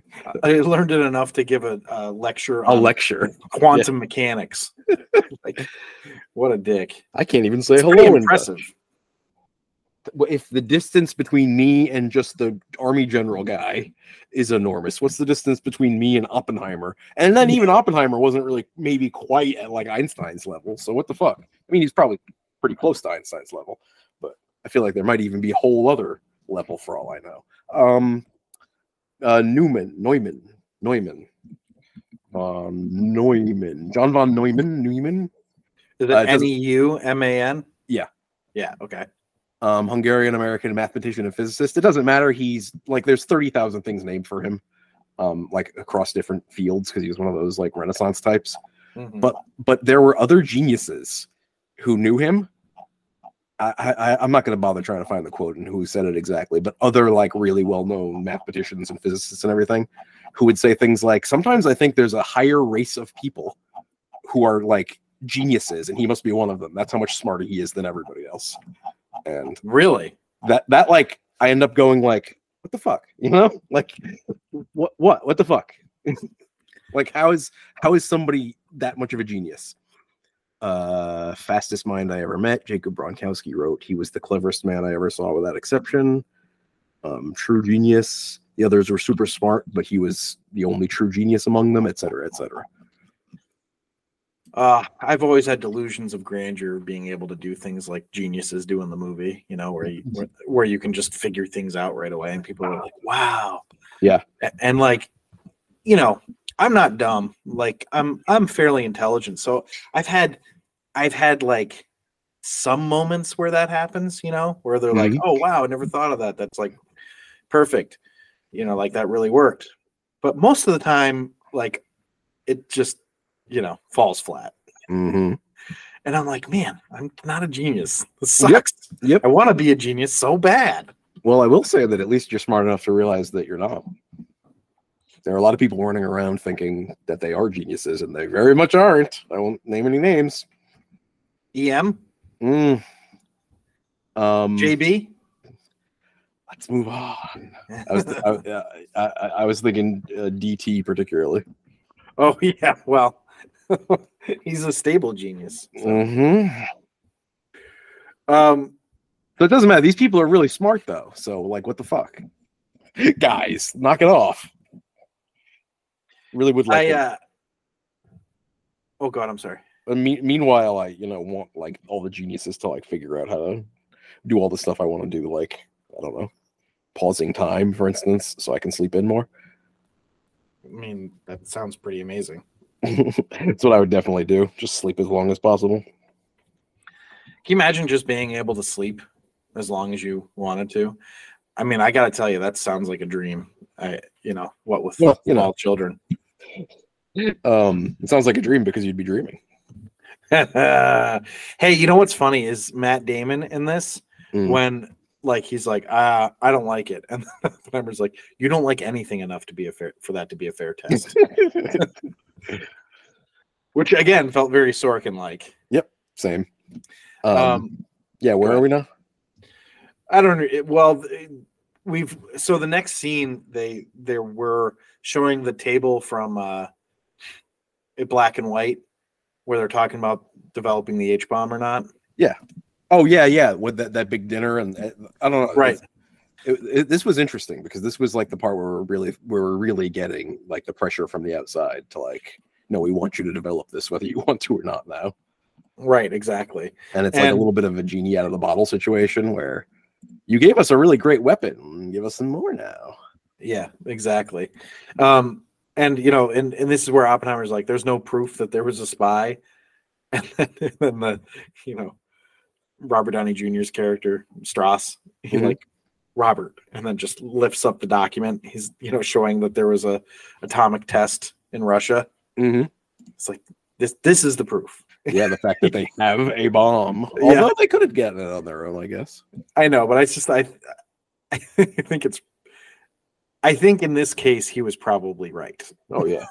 So and then that lieutenant colonel, by the way, that was like beneath Matt Damon. What a weasel that guy is. Know. Yeah. That's the one of the things that this does really well is, it's got all these higher concept things, but it also gets you engaged with a lot of the more human aspects of it, which is obviously, I mean, that's good writing and filmmaking and everything else, but it did a very good job of that, where like the personal drama is just as tense as, maybe not quite just as tense as the atomic bomb. That's a little bit more tense, but still very engaging. The whole thing, every bit of this is engaging. It's pretty amazing. I have to say though, the whole bit with him bringing Florence Pugh flowers, I'm like, why do you bring them? Yeah, I don't understand. Like, okay, she just throws them in the trash. Yeah, because he said that he's always going to bring them. Oh, and then a whole lot of both of them being equally nude in a weird scene. Like, already, this is kind of like it's not bad. It's just out of nowhere. And what did you think of Emily Blunt, like seeing them doing it while she's, in the, like she sees in her mind's eye. Well, I thought it was a really clever trick. Yeah. Showing him being naked. Yeah. Like very exposed in that situation. Yeah. And then in turn, like as it's turning, you're also seeing like, not only is he being exposed, but she's reliving this experience. I thought it was really well done, actually. The her seeing it, the him feeling naked worked really well for me, and then the her seeing them doing it a step too far, but not in a way that really makes that much of a difference. It's just like personal. I don't know that I would have gone quite that far with the metaphor, but it still worked perfectly okay, and it did not diminish the movie at all for me. Yeah, that's interesting that I could see where you're coming from, because it is sort of like, we get it, but I think it was important to show. So to me, when it was him just naked, it was showing, like he feels vulnerable, his vulnerability. And then that happening in front of her was showing her vulnerability. That's a good point. Well, That's how I took it. That's a really good point. I will, however, say that it does feel like them doing it scene goes on a little bit too long in the way that Florence Pugh looks up and stares at Emily Blunt's character. I can't remember the names. That's what it felt like. All right, this can be quicker than that, I think. I can't remember Florence Pugh's name, but so this is what I was talking about. She had like a kind of a like Tatakana or whatever. She had kind of a crazy name, and Emily Blunt's character is Kitty. It's very easy to remember. No, yeah, but otherwise the scene definitely worked for me. Yeah. I'm just like amazed at how many people there were in this movie. I know. Every other person, I was like, I know this person. Yeah. I mean, the president in Scandal is is in there. Mm-hmm. I just was like, this is wild. Oh, you know who's in the security clearance hearings? You know the guy, like, he wasn't a prosecutor because it wasn't a prosecutor, but he was basically the prosecutor. Yeah. Like he looked really familiar to me, and I couldn't place where he was from. He plays Jerry West on That's what it is. Yes. Yeah. He's really I had to go back too. Yeah, I know. I had to go back and look him up. Like, I know this fucker, but what from? Man, that's so funny because I was like, wow, he looks so familiar to me. Mm-hmm. Well, thanks for clearing that up for me. You're welcome. So then we find out that General Groves did actually protect Oppenheimer by kicking out Pash, which Casey Affleck out of nowhere, who played menacing kind of well, by the way. That character was actually kind of intimidating. Yeah, like quite. The way what we're hearing about him, and then the way he's acting, it's like, wow, this guy's not just Weasley. He's like a. You know who he reminded me of? Christoph Waltz. Oh, for sure. You know, I guess it's good that we have guys like that on our side too. But yeah, jeez, I don't want to have dinner with him. And I find it you know, the guy who played Borden. Maybe. So Borden is the one that like Strauss was like, oh yeah, he's the one who did this. I don't know how he got the information. I'm innocent in all this. Right? Yeah. That actor, he just always plays a scumbag. Yeah. I would, if I was an actor, I would love to be the actor who specializes in dirt balls like that. It would be really fun. Yeah, it would be fun. You know, playing a villain is always more fun than playing a hero. So I'd always. That's what they say. Yeah, that would be my thing, and I wouldn't be like, you know, Hitler. I'd be like just the fucking asshole who nobody likes. Yeah, comes naturally to me. Well, they said something here where, you know, Oppenheimer says it was like he thought that this would end all war, right? The reason he kept going forward with it because he thought a weapon of this magnitude would just basically end war. Nobody would be interested in it. Man, I wish that was true. Yep, not quite what happened. However, you know, the Cold War. I get why he was thinking it, though. Yeah, it did have that deterrent effect, but still, we just found ways around where we could still kill each other, but not really drop too many bombs too frequently. Well, it's sort of fascinating, right? Because the wars since then, nobody wants to drop these kind of crazy bombs, right? So it's basically just been like a large country going after a small country. I mean, I don't know. It just feels like, from America's standpoint, like, hey, you shouldn't do that, so we're going to get you. Yeah. Well, regardless of what the thing is that they shouldn't do, whether it's like, you shouldn't have all the oil. You know, it's like we have one of those slips that our boss gave us, and we just fill in the reason later. Yeah, exactly. We are declaring war. Well, not even always declaring war, but we are invading you for, and we just figure that out in bed. Yeah, we'll invade, and then we'll write it in. WMDs. At least with Putin, it's like the motive is sort of obvious. Like, it's very traditional. I just want the land. Yeah, I wish that people would be like that more. Just fuck them. Yeah, I want to kill these guys. You know. Yeah. So we get to this part where, you know, they're like, you need to, you know, Robert Oppie, you need to talk to them, right? Because you're the one that you can convince anyone of anything, including yourself. Yeah, that was a nice little stab there, for sure.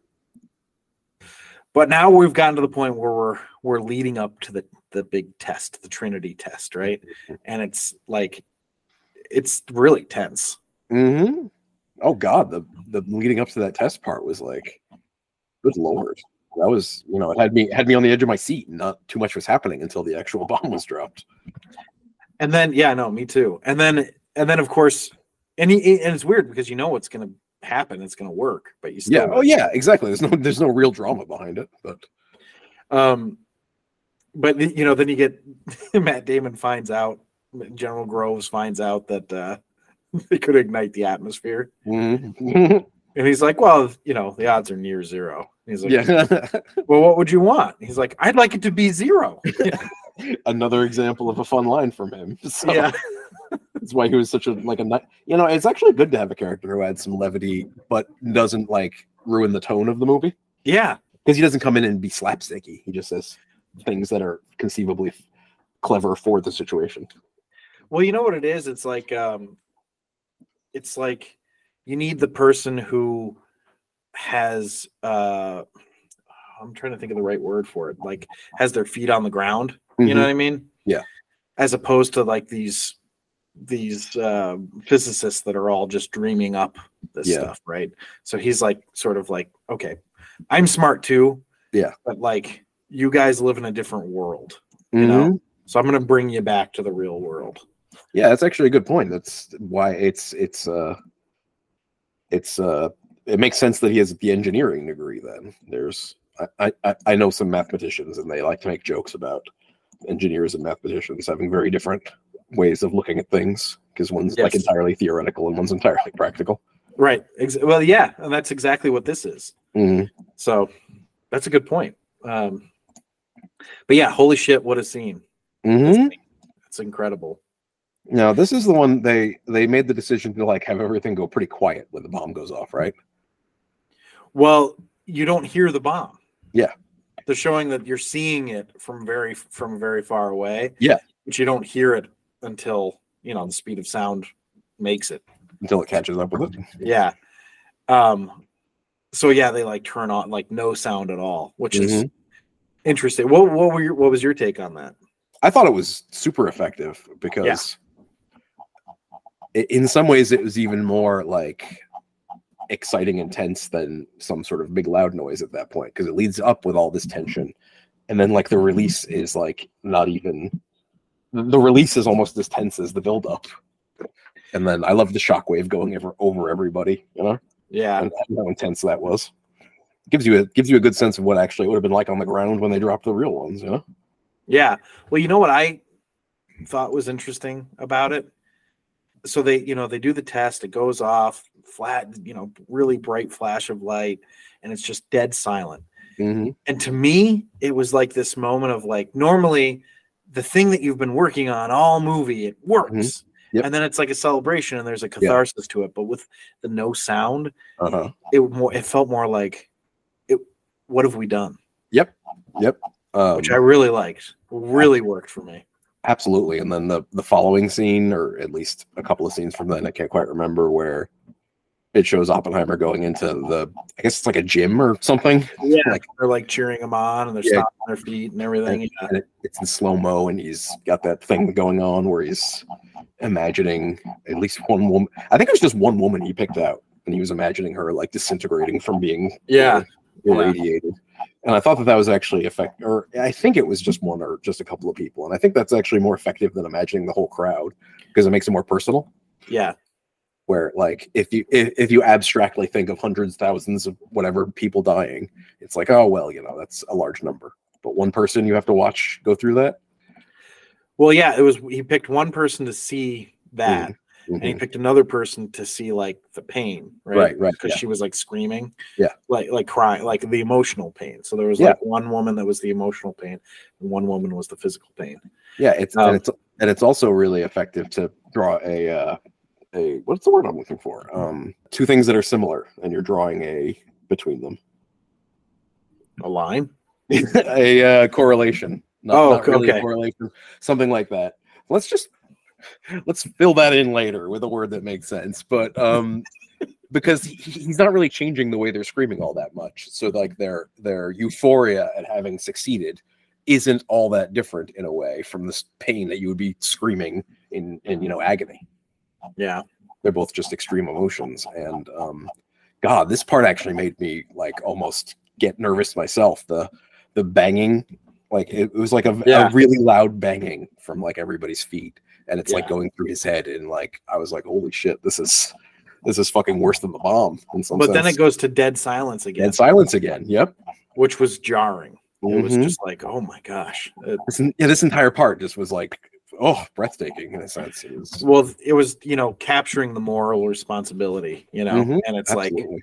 oh man, it's just, yeah, it was really, And I Go loved it as a way of showing that Oppenheimer understands like the implications of this, right. and the weight of it without it's showing without telling. Because like if you have a scene where he's going on, that we have a great moral responsibility here. That would be like, yeah, whatever. But this, like, you're feeling it along with him. Yeah, well, because he's looking forward and everything's still, but behind him, Mhm. everything Yep. is shaking. I mean, really, Christopher Nolan is an incredible filmmaker. Mm-hmm. I like desperately was trying not to fanboy while I was writing all this out. Same, because I don't want to be one of those Christopher Nolan types. Yeah, but at the same time, like, what are you gonna do? It's good. God damn, it's so good. I'm not gonna dislike it just because I don't want it to seem like a tool. I already seem like a tool. I did have one question though. Wouldn't Kitty have seen the fireball or heard the explosion or the mushroom cloud or anything? I just think it's weird that he would have to call her and tell her to pull in the sheets. Yeah, you'd think so, but because I'm pretty sure that's visible at a very long distance. But maybe she. I would think so. Maybe I think he might have told her not to look in case. Oh, maybe unprotected it damages. You don't think she would have heard it though? I guess maybe not. I don't know. These are questions I don't have the answer to. Well, it doesn't matter. Oh, okay. Glad it doesn't matter then. I'm just worried. It doesn't really like change the movie at all for me. Mhm. I just thought it was like I guess I was more curious is this cinematic or did this actually happen? Yeah, that's actually interesting. And I know the American Prometheus book is like 900 pages or some shit, so I'm never gonna read it. But it would be interesting to get maybe go through like somebody put together a YouTube video showing a lot of the things that were true and what was exaggeration or whole cloth invention. Not me, just somebody do that. I mean, I'm surprised to hear you say that because I definitely will read this book. Oh, well, that's the difference between you and me. But maybe you don't like biographies and history. I don't really like well, I'm weird. I read an entire long biography of Peggy Guggenheim. Really? Like, who the fuck is she? Right? But I did, nonetheless. I think it depends on the writer. It probably does. And also, like, I don't know. I don't like political figures as much as you. Basically, I don't want anything with politics or like, geopolitics in it. Interesting. It's too heavy. Huh. I prefer art, Well, speaking of politics, we're gonna meet Gary Oldman playing a Democrat. Yeah, I know. I was like, that is fun. I was wondering if that informed his portrayal at all. Why? Because he made him look like such an asshole. He came across as an asshole, and I guess he was really an asshole in the actual occurrence as well. Because I read online that the taking out the handkerchief and saying like to wipe his tears, or wipe the blood away that he thinks is on his hands. Apparently that was real. And he did in fact say, "Get that, I don't want that crybaby to come back in here," as he was leaving, like so Oppenheimer could hear. So that apparently was all true, but still he came across very dickish. Yes, he did, and I did not know that was true. Maybe I did it. So I read the Truman biography by McCulloch, which was excellent, by the way. Yeah, well, another thing I'm not going to read, but he's a great writer, so you might enjoy the read. I'm glad somebody's out there reading them, like making sure that they're good. But well, anyway, the hard work, so I don't have to. They really did not make him look good. I thought he was like a nice down home kind of guy. Like, oh, Oppie, don't you worry. That there blood isn't on your hands, it's on my hands. Apparently he's Foghorn Leghorn in my head. Well, he did have a good point about that. I mean, him saying that like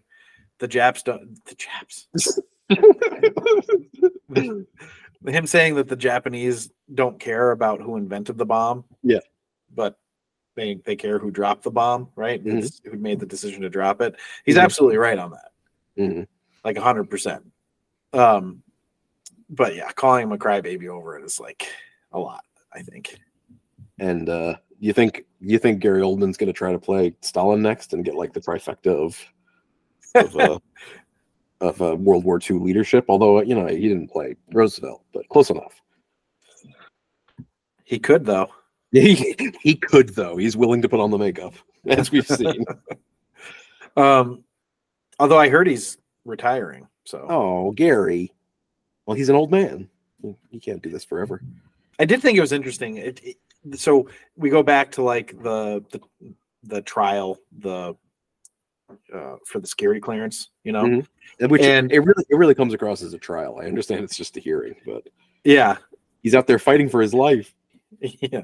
Well, I just think it's interesting because they're like, basically we've come to learn now that it's Strauss, that Robert Downey Jr. is the villain in this. Yeah, right? It was interesting because they don't reveal it until they reveal it very gradually. Because at first I was starting to get the impression. I was like, because it was like, I don't know how Borden got the thing, and I don't know.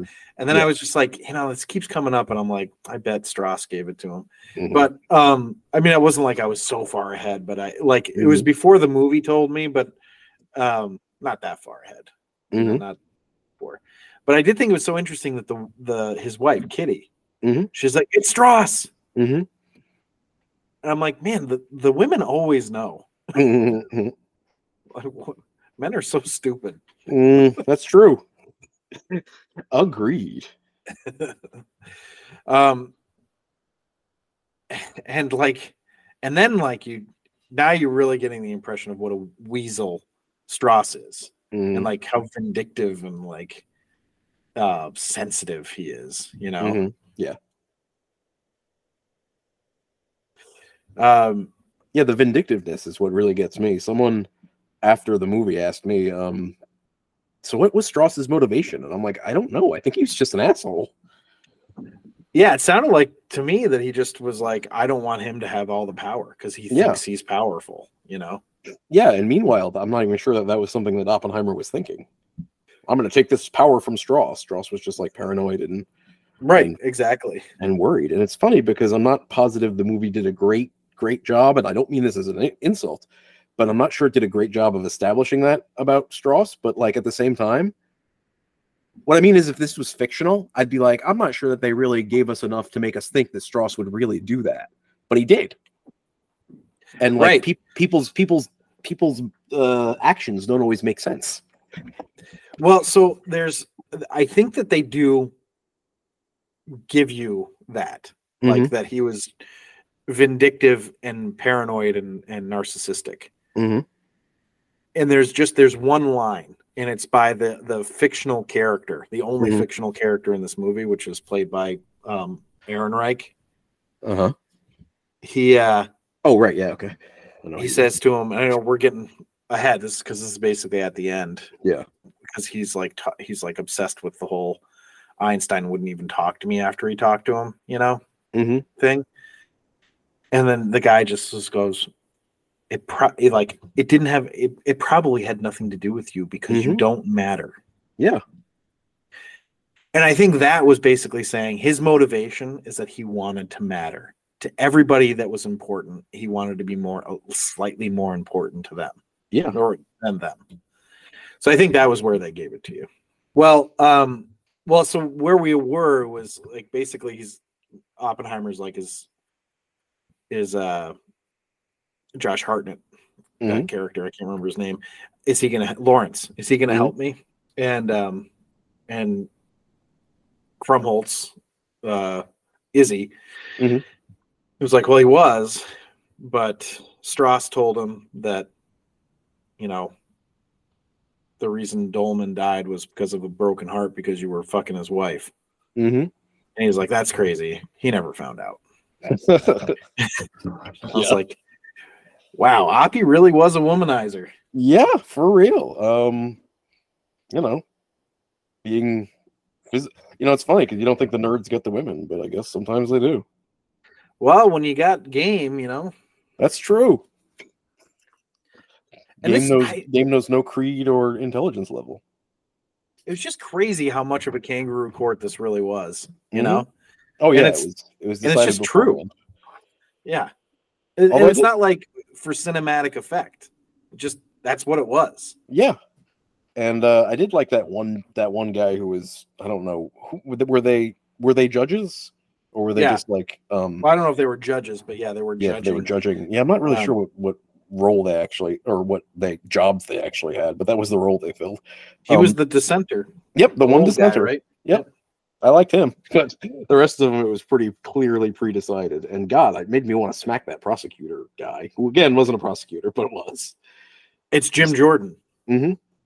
Oh yeah, that's I mean, that's the modern day mm-hmm. Roger Mudd or whatever the hell his name was. I think that might have been his name, but I think it was Roger Rudd or something like that. I think it was 2 R's. No, his name was Mudd. But but yeah, oh my God, what a slime ball. And like, it would be very difficult to keep your cool in that kind of situation. And big ups to Kitty Oppenheimer for getting on. Oh my gosh, she was such a badass, just destroying them.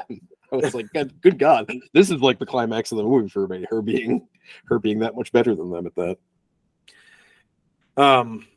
Yeah, I mean, so right just before they show her testimony there, they have this line in the black and white portion of things where they're like, is anyone ever going to tell the truth about what's happening here? Yeah.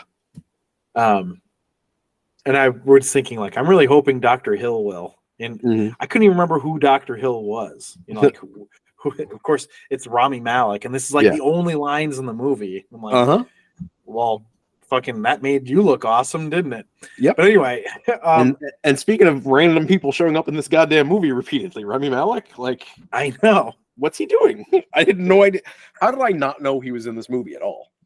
I didn't know Casey Affleck was in it. I only knew Rami Malek was in it because I had like just read about it before going to see the movie. Yeah, I kind of avoided a lot of like advanced stuff about it because I knew I just wanted to see it.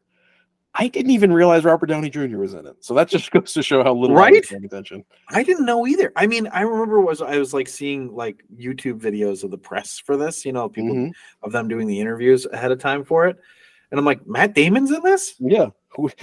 I only just found out he had been in it a couple of days before too, and it's like Robert Downey Jr.'s in this. I was just like, I didn't know Emily Blunt was in it. I was just like, I knew Cillian Murphy was in it, and that's about basically it. all I knew too, because the one poster was just a close up of his face, and like a lot of the movie, by the way, is just kind of close ups of Cillian Murphy working his face magic.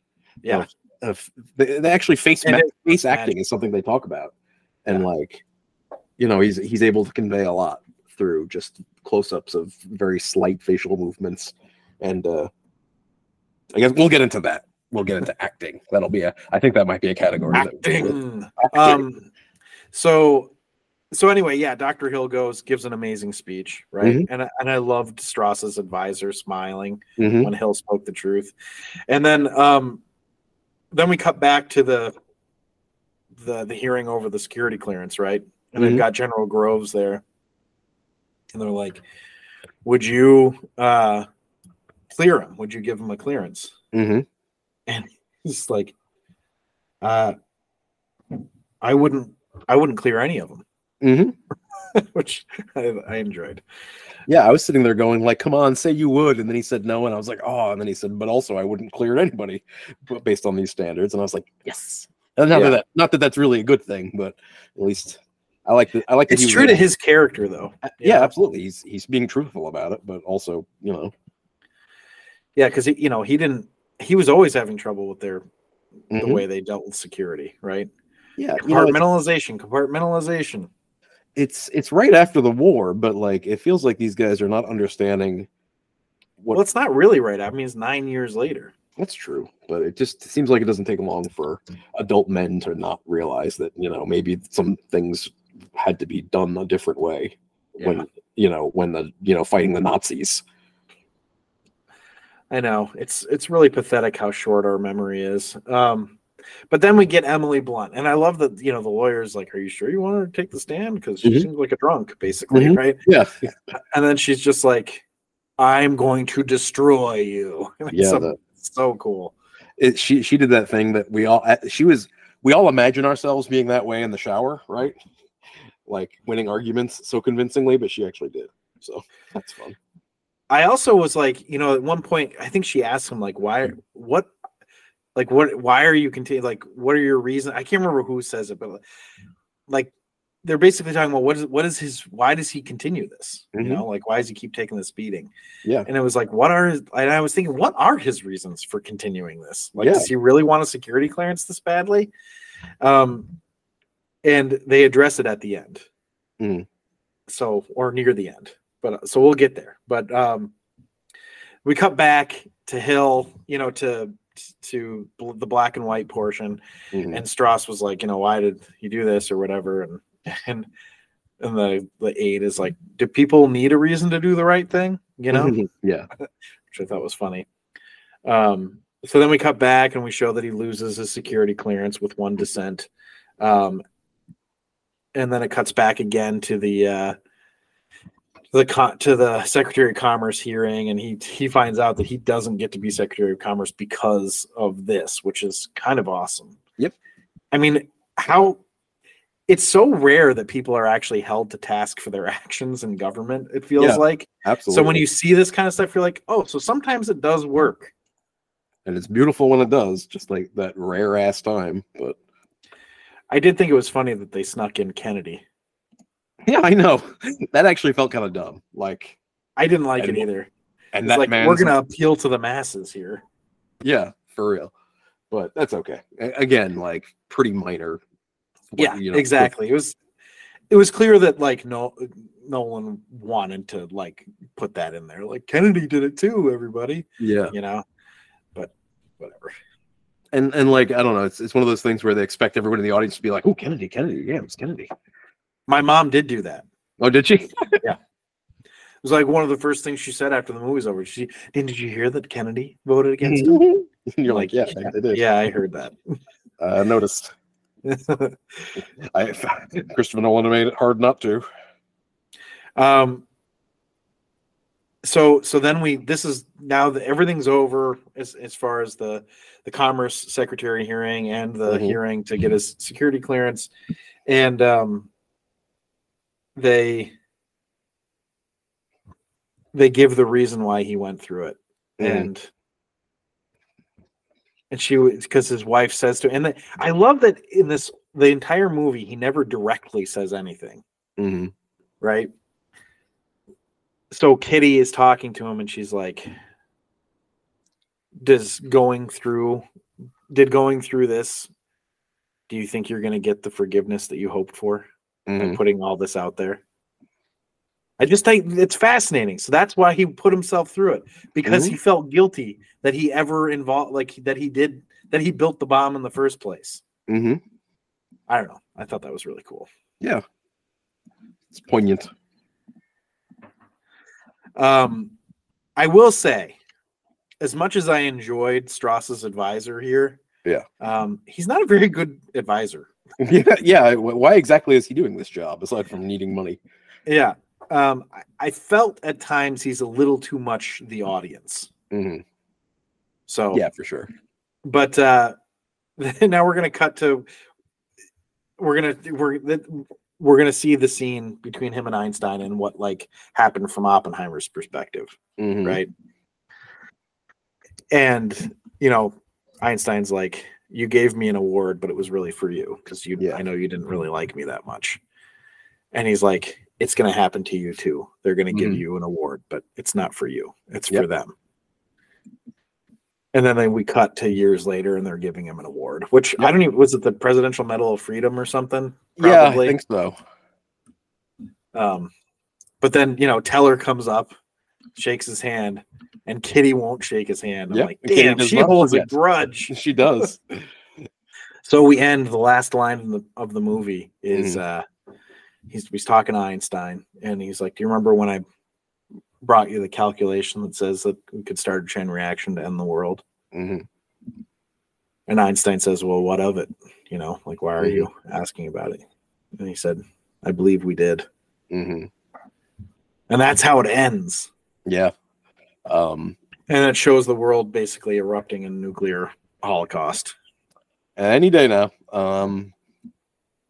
Yeah, I love that scene as a framing device for practically the entire movie in a sense, and I love, I actually got Strauss's point when we first see the scene from his perspective, where they are talking, and then Einstein seems to give him the cold shoulder, and he wonders, oh, is that about me? Because I feel like I might feel like that too. Yeah.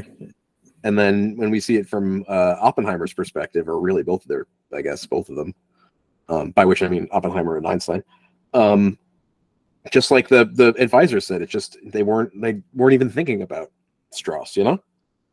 He was not a second thought on their mind. They were talking about the world ending. Right. So he was feeling, so deep in thought. Yeah, and just the way that the scene came across such different ways, it was, I don't know, I loved it. I know. I just, I mean, what a way to end it. It was incredible. Well, so that's the whole movie, and if you've seen it already, then you already know this is going to be a good ranking. But let's move on to the rank. A rank. So the rank is where we rank the movie based on 10 categories: story, acting, originality, film coherence, cinematography, score/soundtrack, script structure and dialogue, character relatability, production value and timelessness. Anyway, sorry. we rank it on a scale of 1 to 10, 1 being the worst, 10 being the best. The first category is story, and Zach starts. So what do you have? What was the first category? Story. Well, he says, like, we haven't been doing this for what, 40 episodes or something. Well, the thing is that story is like, this is, how do you give, are you grading it on like the things that actually happened here? Because this is, as I agreed with Leslie Grow, whatever fuck his name is, this is just about the most important thing to ever occur. Or are you grading it on how it's presented? Are you grading it on what they decided to leave in, what they decided to leave out? Given the fact that it's probably a little bit of all of that, I gave it a 10. I was waiting for some sort of a surprise reaction, but I don't know. Maybe you're not, I nodded. I was a little bit surprised, and I nodded and kind of smiled. Sagely nodding, yes. Yeah. Sorry, but, no, it's okay. It's like a good topic for a movie, right? In general, yeah, I'll say it's kind of surprising that he isn't really discussed as much as you might think in general. Well, he will be now. Exactly. And I don't want to get too much into it because it's more of a script structure and dialogue kind of thing, but I thought it was presented about as well as, I don't know, most things can be. As far as, I mean, it's at the point where I've mentioned a couple of times in other movies that are based on real people's lives that we've done that I wish that they had a bit more of their structure was a bit more similar to this movie. Yeah. Well, you don't say it direct. I don't think you've ever said that that you wished it was a bit more like this movie. But I mean, now you can say it for sure. So I'm just going to leave it for the structure part, but yeah, basically perfect. Well, I gave it a 9.5. Okay. So the story is the life of J. Robert Oppenheimer, right? I think that the only thing that's not perfect about it to me is that it's, you're trying to pack a lot into 3 hours. Yeah. And so it creates some confusion and some jumpiness. But obviously that's very like minor to me because it's almost perfect. And apparently he's a pretty interesting guy, even outside of the fact that he led a little thing called the Manhattan Project. Whatever that is. I love history, but a lot of this was actually kind of new to me. Like, I didn't know about his security clearance thing. Did you? No, not at all. Or his ties to the Communist Party, which, like, again, why do we give a shit about that? But I love the story. I was excellent. I think you said it much more eloquently than I did. So I'm just going to move on to acting, which is the next category. So What were you going to say? Something? Go ahead. No, I was gonna say didn't feel like I was making any sense while I said it, so I'm glad it came out okay. Well, so for acting, I gave it a 10. Okay. I thought the acting was incredible in this. It's unbelievable to me how many big names are in this and how quickly they just fade into their characters. Like, absolutely. Every single one that came in, I just didn't see them as, I didn't see Robert Downey Jr. as Robert Downey. I saw him as, Louis Strauss or whatever his name is. Strauss. I can't remember his first name. I think it might have been Lewis. Yeah. And I saw General Groves as General Groves, and not as Matt Damon, and Casey Affleck. I mean, that was Pash. I'm like, everybody was just that character. I don't know how Emily Blunt. Holy shit. She was incredible. Florence Pugh is great as always. I mean, like, everybody was so good. I don't know how you have this large of a cast of characters and have everybody operating at this level. It's incredible. Yeah, I guess it's just amazingly done. So what do you have? I gave it a 9.5. I am now hearing you say it, kind of considering going back and giving it more. But for now, I'm going to leave it because I thought the acting was really excellent. I was like, afterward, I was thinking, like, who actually did the best job acting in this? And Cillian Murphy, probably. But I thought Robert Downey Jr. was excellent, too, in exactly the way you said, in that, like, I kind of barely realized it was him for a long time. How are you going to pick supporting actor out of these? I know. Exactly. I went with 9.5, though, just because I felt like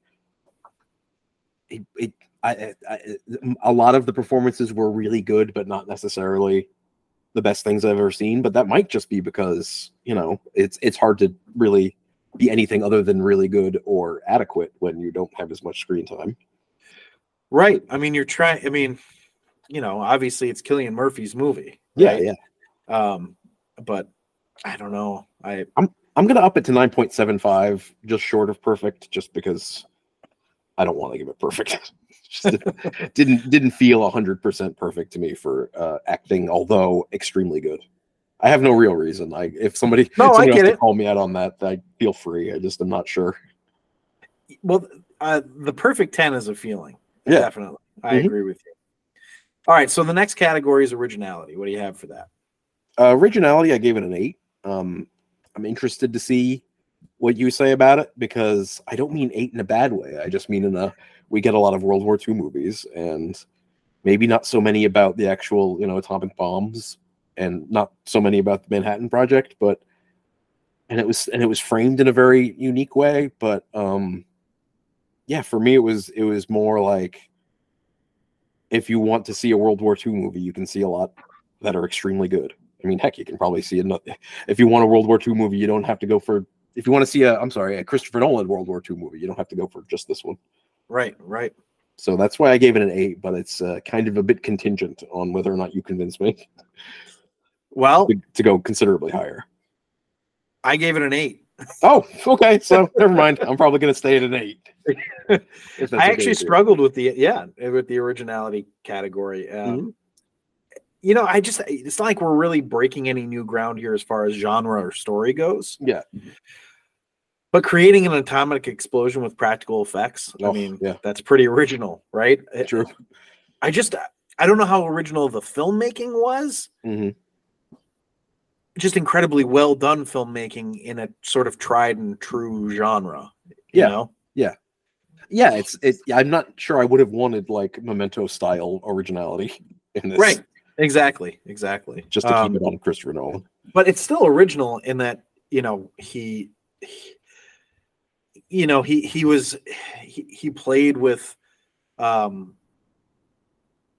color and timeline, and not like nobody else has ever played with timelines or anything, including him, but to take a World War II movie and play with timeline as much as he did is pretty impressive. It's a hard thing to make something that could potentially be so incoherent to reference our next category and pull it together. So I don't know. It's an incredible. It was well done. So Anyway, let's move on to the next category, which is film coherence. And I struggled with this one too. I gave it a 9.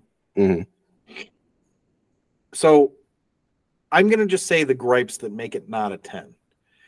I didn't like the aide de Strauss. I mean, I liked him from a like character, like I enjoyed him, but I didn't like him as a character in the movie because he was too against Strauss, and he was supposed to be there to help him, you know. And I get that, like, he has a revelation that Strauss is kind of the bad guy in this situation, but I don't know that a person that is doing that job is really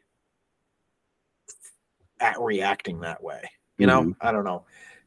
I just felt like he was a character that was created for the audience to feel, and but I also thought the award at the very end maybe didn't need to happen, you know, because I'm not even sure what it was, but obviously that's a quibble. The only other thing I'll mention toward film coherence, I don't know, another thing I'll mention towards film coherence was that the relationship between Florence's character and Oppie was a little confusing at times. Like, I understand we couldn't spend more time with it, but I think it needed a little more for us to get there with them.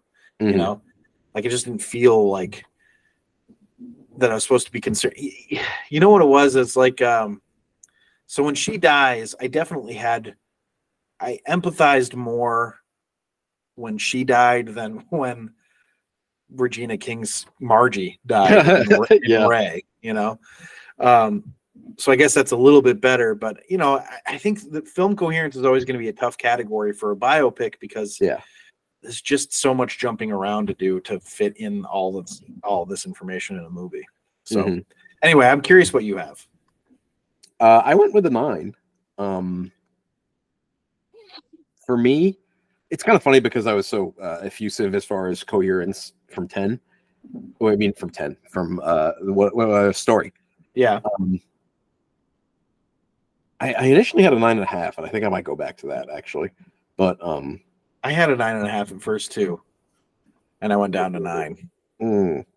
I'm not trying to convince you. I'm just I'm trying to think about what I think, because I could see it was coherent for me in a way that really worked in the jumping around and the sort of chaotic nature of a lot of the parts where it's like it's almost kind of jarring that we jump into like a different time. Yeah, it's like something will be happening and then just suddenly we're back at the security hearing or something, and security clearance hearing, and like it really worked for me in the sense that I mentioned before of it feeling like the chaotic nature of subatomic particles and everything, and just atomic particles, I guess. And like I said before, as far as electrons moving around in an unpredictable manner, and it reflecting his mental state, and not just the way he thinks, but like the way he feels in his own mind. However, I could see it very much not working for somebody. I could see the argument that maybe it should have been more of like a direct A to B kind of thing, because we're talking about a person's life. I thought it worked really well in that it was centered around these things, but at the same time, maybe they should have picked one thing to center it around rather than like maybe less on Strauss, for instance, and more on just the security hearing. Although I know we need Strauss to understand why the security hearing went as the way it did. I'm just kind of making up the things that I could see being people's complaints.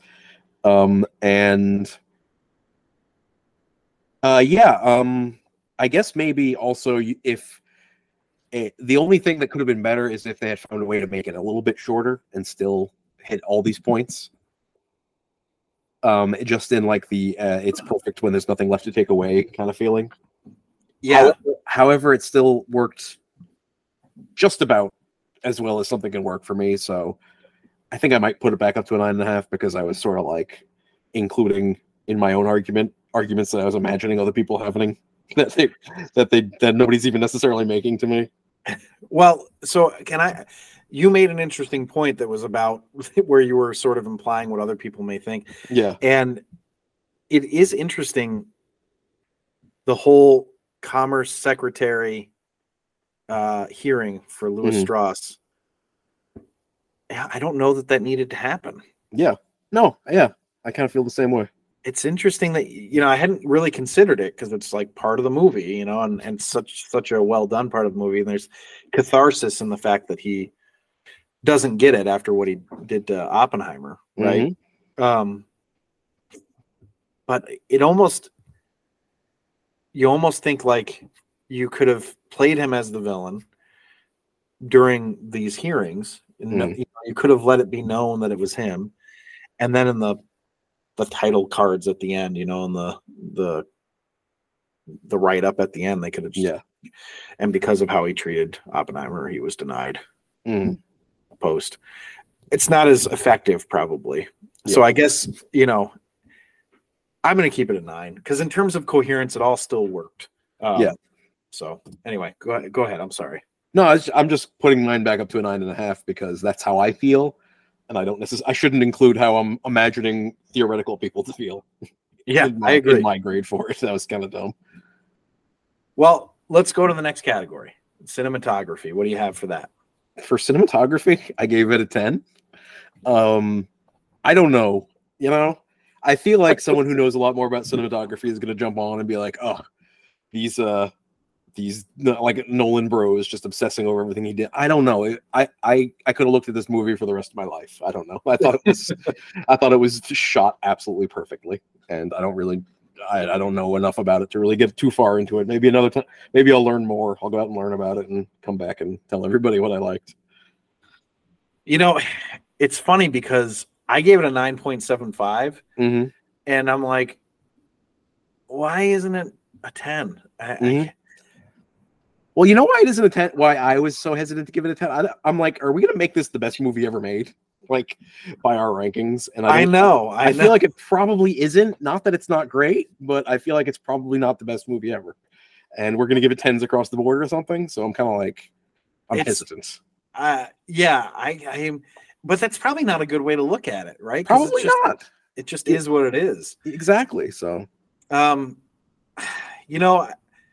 I first wrote the score, I was honestly thinking about the fact about the potent notable, which I know it doesn't make sense, but I was thinking about the fact that they said, well, if things were out of focus, we just went with it anyway. Yeah. And I thought, well, but then it can't be a perfect cinematography, right? Yeah. Because if they didn't choose the best cinematic shot, then it's not perfect cinematography. That's true. That's really the only reason because I thought it was incredible and it was beautiful and moving. I guess I'm not sure that we necessarily needed the black and white, but I kind of liked it. I didn't have an issue with it. I get they were trying to differentiate the perspectives between Oppenheimer and Strauss, so whatever. I think that they're going to win best cinematography, to be honest. Yeah. I mean, I haven't seen any of the other nominees yet, unless Barbie gets nominated, in which case I will have seen one other. Which I do think we're going to end up having to rank that one, actually. So we might need to watch that one again, too. Yeah. But anyway, yeah, I'm going to stick with 9.75. I think it's okay. I think it's fair. So we'll go on to score / soundtrack, and that's me. And I give this a 10. Okay. Because, I mean, talk about a score living in the movie. I mean, it was incredible. Nolan would bring the score flying in at times to really make you feel the scene without forcing the actor to be super emotive, you know? And it's perfect in that it allows you to understand the character through the subtleties of acting while also understanding the context or the power of the score. Really well done. Hot dog. Did you say it? I gave it a 9, and I'm not really going to differentiate between why I gave it a 9 and not a 10. I'm just going to say that I agree with all of that and give it a 9. All right. Well, let's go on to script, structure, and dialogue. What do you have for that? For that one, I gave it a 9.5. I don't know. I think I already said everything I wanted to say as far with the story and the. Well, you were going to say something about structure. You said you were going to leave something for structure. I think I already kind of said it, and it's like I don't really know if I have anything else to say as far as the structuring it around the hearings, the dual hearings, right, and maybe just the way that encounter with Einstein comes off differently depending on what your perspective about it is. I love the fact that like early in the movie we're thinking Maybe this is about someone personally. They're talking about something, some old gripe. I actually thought that when I first watched it, I was like, did Einstein and Oppenheimer have an argument? And is that why Einstein's walking away like annoyed? Yeah. But then, given the perspective of the atomic bomb and the dropping the bombs on Hiroshima and Nagasaki, and talking about the end of the world, it suddenly makes the scene. It does make the scene seem very different because that's what's actually on their minds. Like, damn, we got some perspective between petty, potential petty arguments and fucking, we're all gonna die. I thought that I don't know how the book is written. I don't know how that's structured, but they came up with a really excellent and interesting way to structure the movie in my head. So I can't remember what I gave it now, but You gave it a 9.5. 9.5. That's what I thought it was. Well, I gave it a 9. Mhm. I thought the dialogue was pretty excellent, and the structure was great too.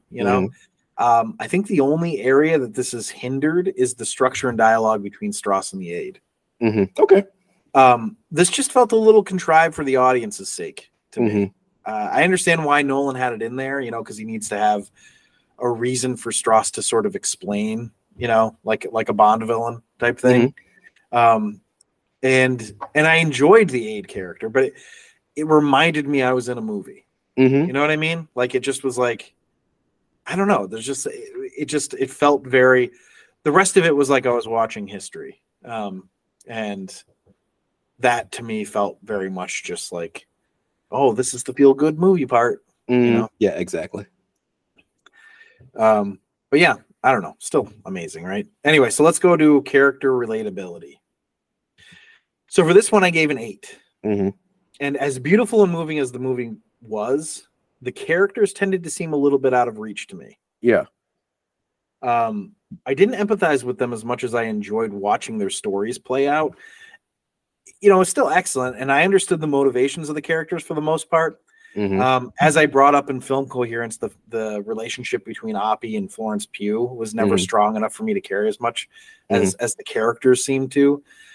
Even the relationship with his wife wasn't quite there either. It was better, I thought, but it still wasn't quite there. Like, we didn't have really enough time to show them loving each other for me to like relate to this great defense that she puts on. Yeah. So with the way the story is so condensed, is like, this guy's a dick, but she's still going to defend him because they've been married for years, but we don't see any of the good. Like, we saw him flirt with her once and she liked it, Yeah. Flirt with her while she was married. Right. Exactly. And the minor like subplot where he's giving his kid to the spy was not really discussed much afterwards. So it was hard to like know how to feel about that. And it's just as always the trouble with biopics, right? Too much information, too little time. But anyway, what do you have for character relatability? Now, don't scoff. I gave it a 7.5, but I get it. That's not to say that it struggles in this area or anything. I don't think they were really going for relatability as much as understanding. Like, they want you to understand where the characters came from and that they did these things, but they don't necessarily need you to put yourself in that place. It's not like, what would you do if you were making the atomic bomb? It's more like, just, this is what happened. This is what his motivations were. And I suppose that's relatability in a sense, but it's less like empathizing as much as just accepting that was what occurred. Yeah. So hopefully that makes sense. It does. I think, I don't know. I think that this movie does need you to empathize with the characters, though. I mean, because I think you want to feel what Oppenheimer's feeling, especially, and in many ways you do. But I think that I would say that it's probably the weakest category for this movie. Yeah, probably. So, all right. So let's go to production value. What do you have for that? Kind of struggling with some of these, because what the fuck, you're just gonna give it amazing grades across the board. Well, I'll tell you. Go ahead. I gave this one a 9.5. I feel like it could be a 10. I didn't give it a 10 though, just because I don't fucking know why. Let's move on. What did you give it? I gave it a 10. Okay, yeah, all right. I mean, they created a practical effect atomic explosion and manufactured a town. You're right. Yeah. I don't know what else you need to say, but on top of all that, You're the right. film You're felt right. like it was in the correct time period for the entire time without, by the Without, yeah. way, going to 40s style film. Yep. Poor Marty. He's over there listening like, oh, he's not listening to us. If Yeah, he was he's definitely listening to not us, listening. I'd be thrilled for him to hate us, you know, Yeah, just because yeah, he would know exactly. who we were. But he's like, man, you really did not like that technique of mine. And you're like, no, I did not. It did not work for me. No blue peas in this movie. Well, all right. So the last category. I feel like I should move mine up to a 10. I don't know. I mean, I think you should. I don't know how you get much better, but Yeah, up to I was you. thinking, I'm going to leave 10 for like the absolute, some of the best I've ever seen, like in film. But like this kind of is some of the best film production. Yeah. Even if you didn't like the movie, you probably will admit that the film production was excellent. I'll move it up to a 10. Fine. Just because I feel like that's the way it should be. And again, I think I'm like falling into the trap of like, I don't want this to be, Citizen Kane. Right. It But- might though. Yeah, it might. The way that the rankings are built, the categories are built, it's not necessarily going to support a Citizen. So like Citizen Kane might have a 10 for story and 10 for acting and originality and things like, I mean, I don't know what it's going to have, right? But it might not hit character relatability or production value. True, True. So this is what we're trying to find is the best overall film, not just like the best story that's been filmed. Okay, yeah. Does that make sense? I feel like I put that well.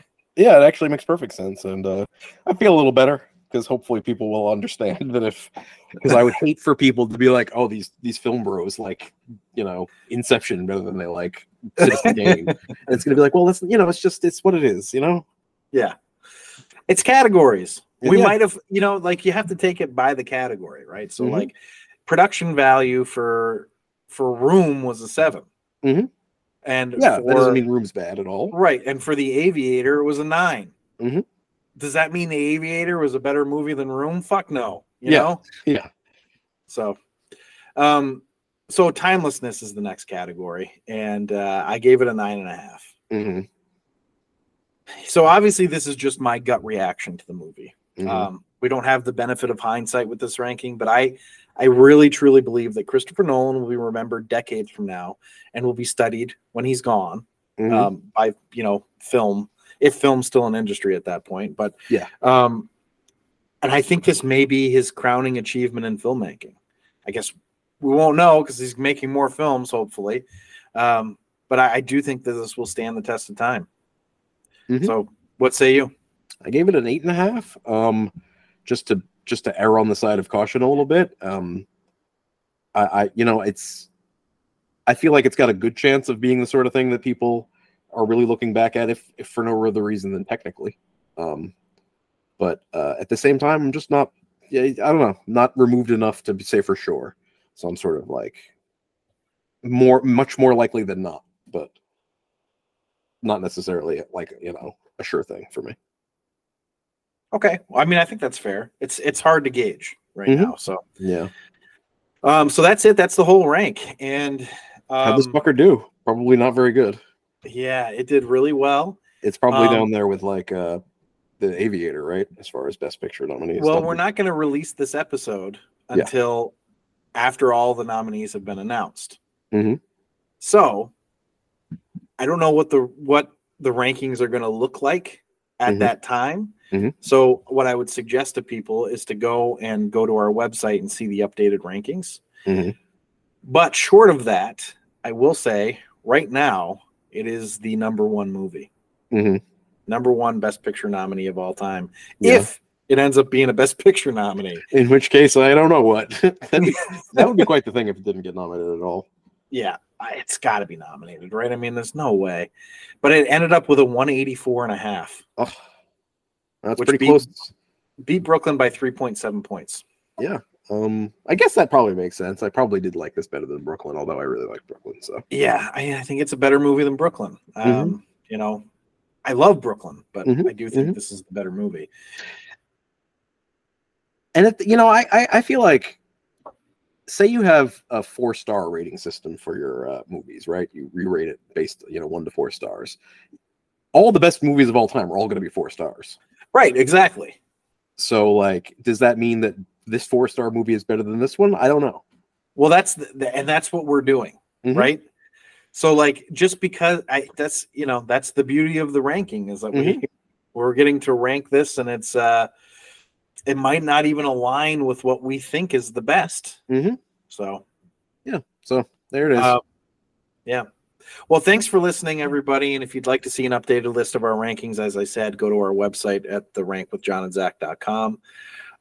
These episodes are ranking where we're ranking the current nominees before the actual telecast are special. So, check out all the others besides this one, because we don't know yet at the time of this recording. We don't know what's going to be nominated. We're simply taking educated guesses. And I'm thinking what we might do is maybe right before the telecast is we'll do a little prediction special episode where we predict all of the categories. Thanks again for listening. Goodbye. And I'd like to take this opportunity to say thank you and goodbye.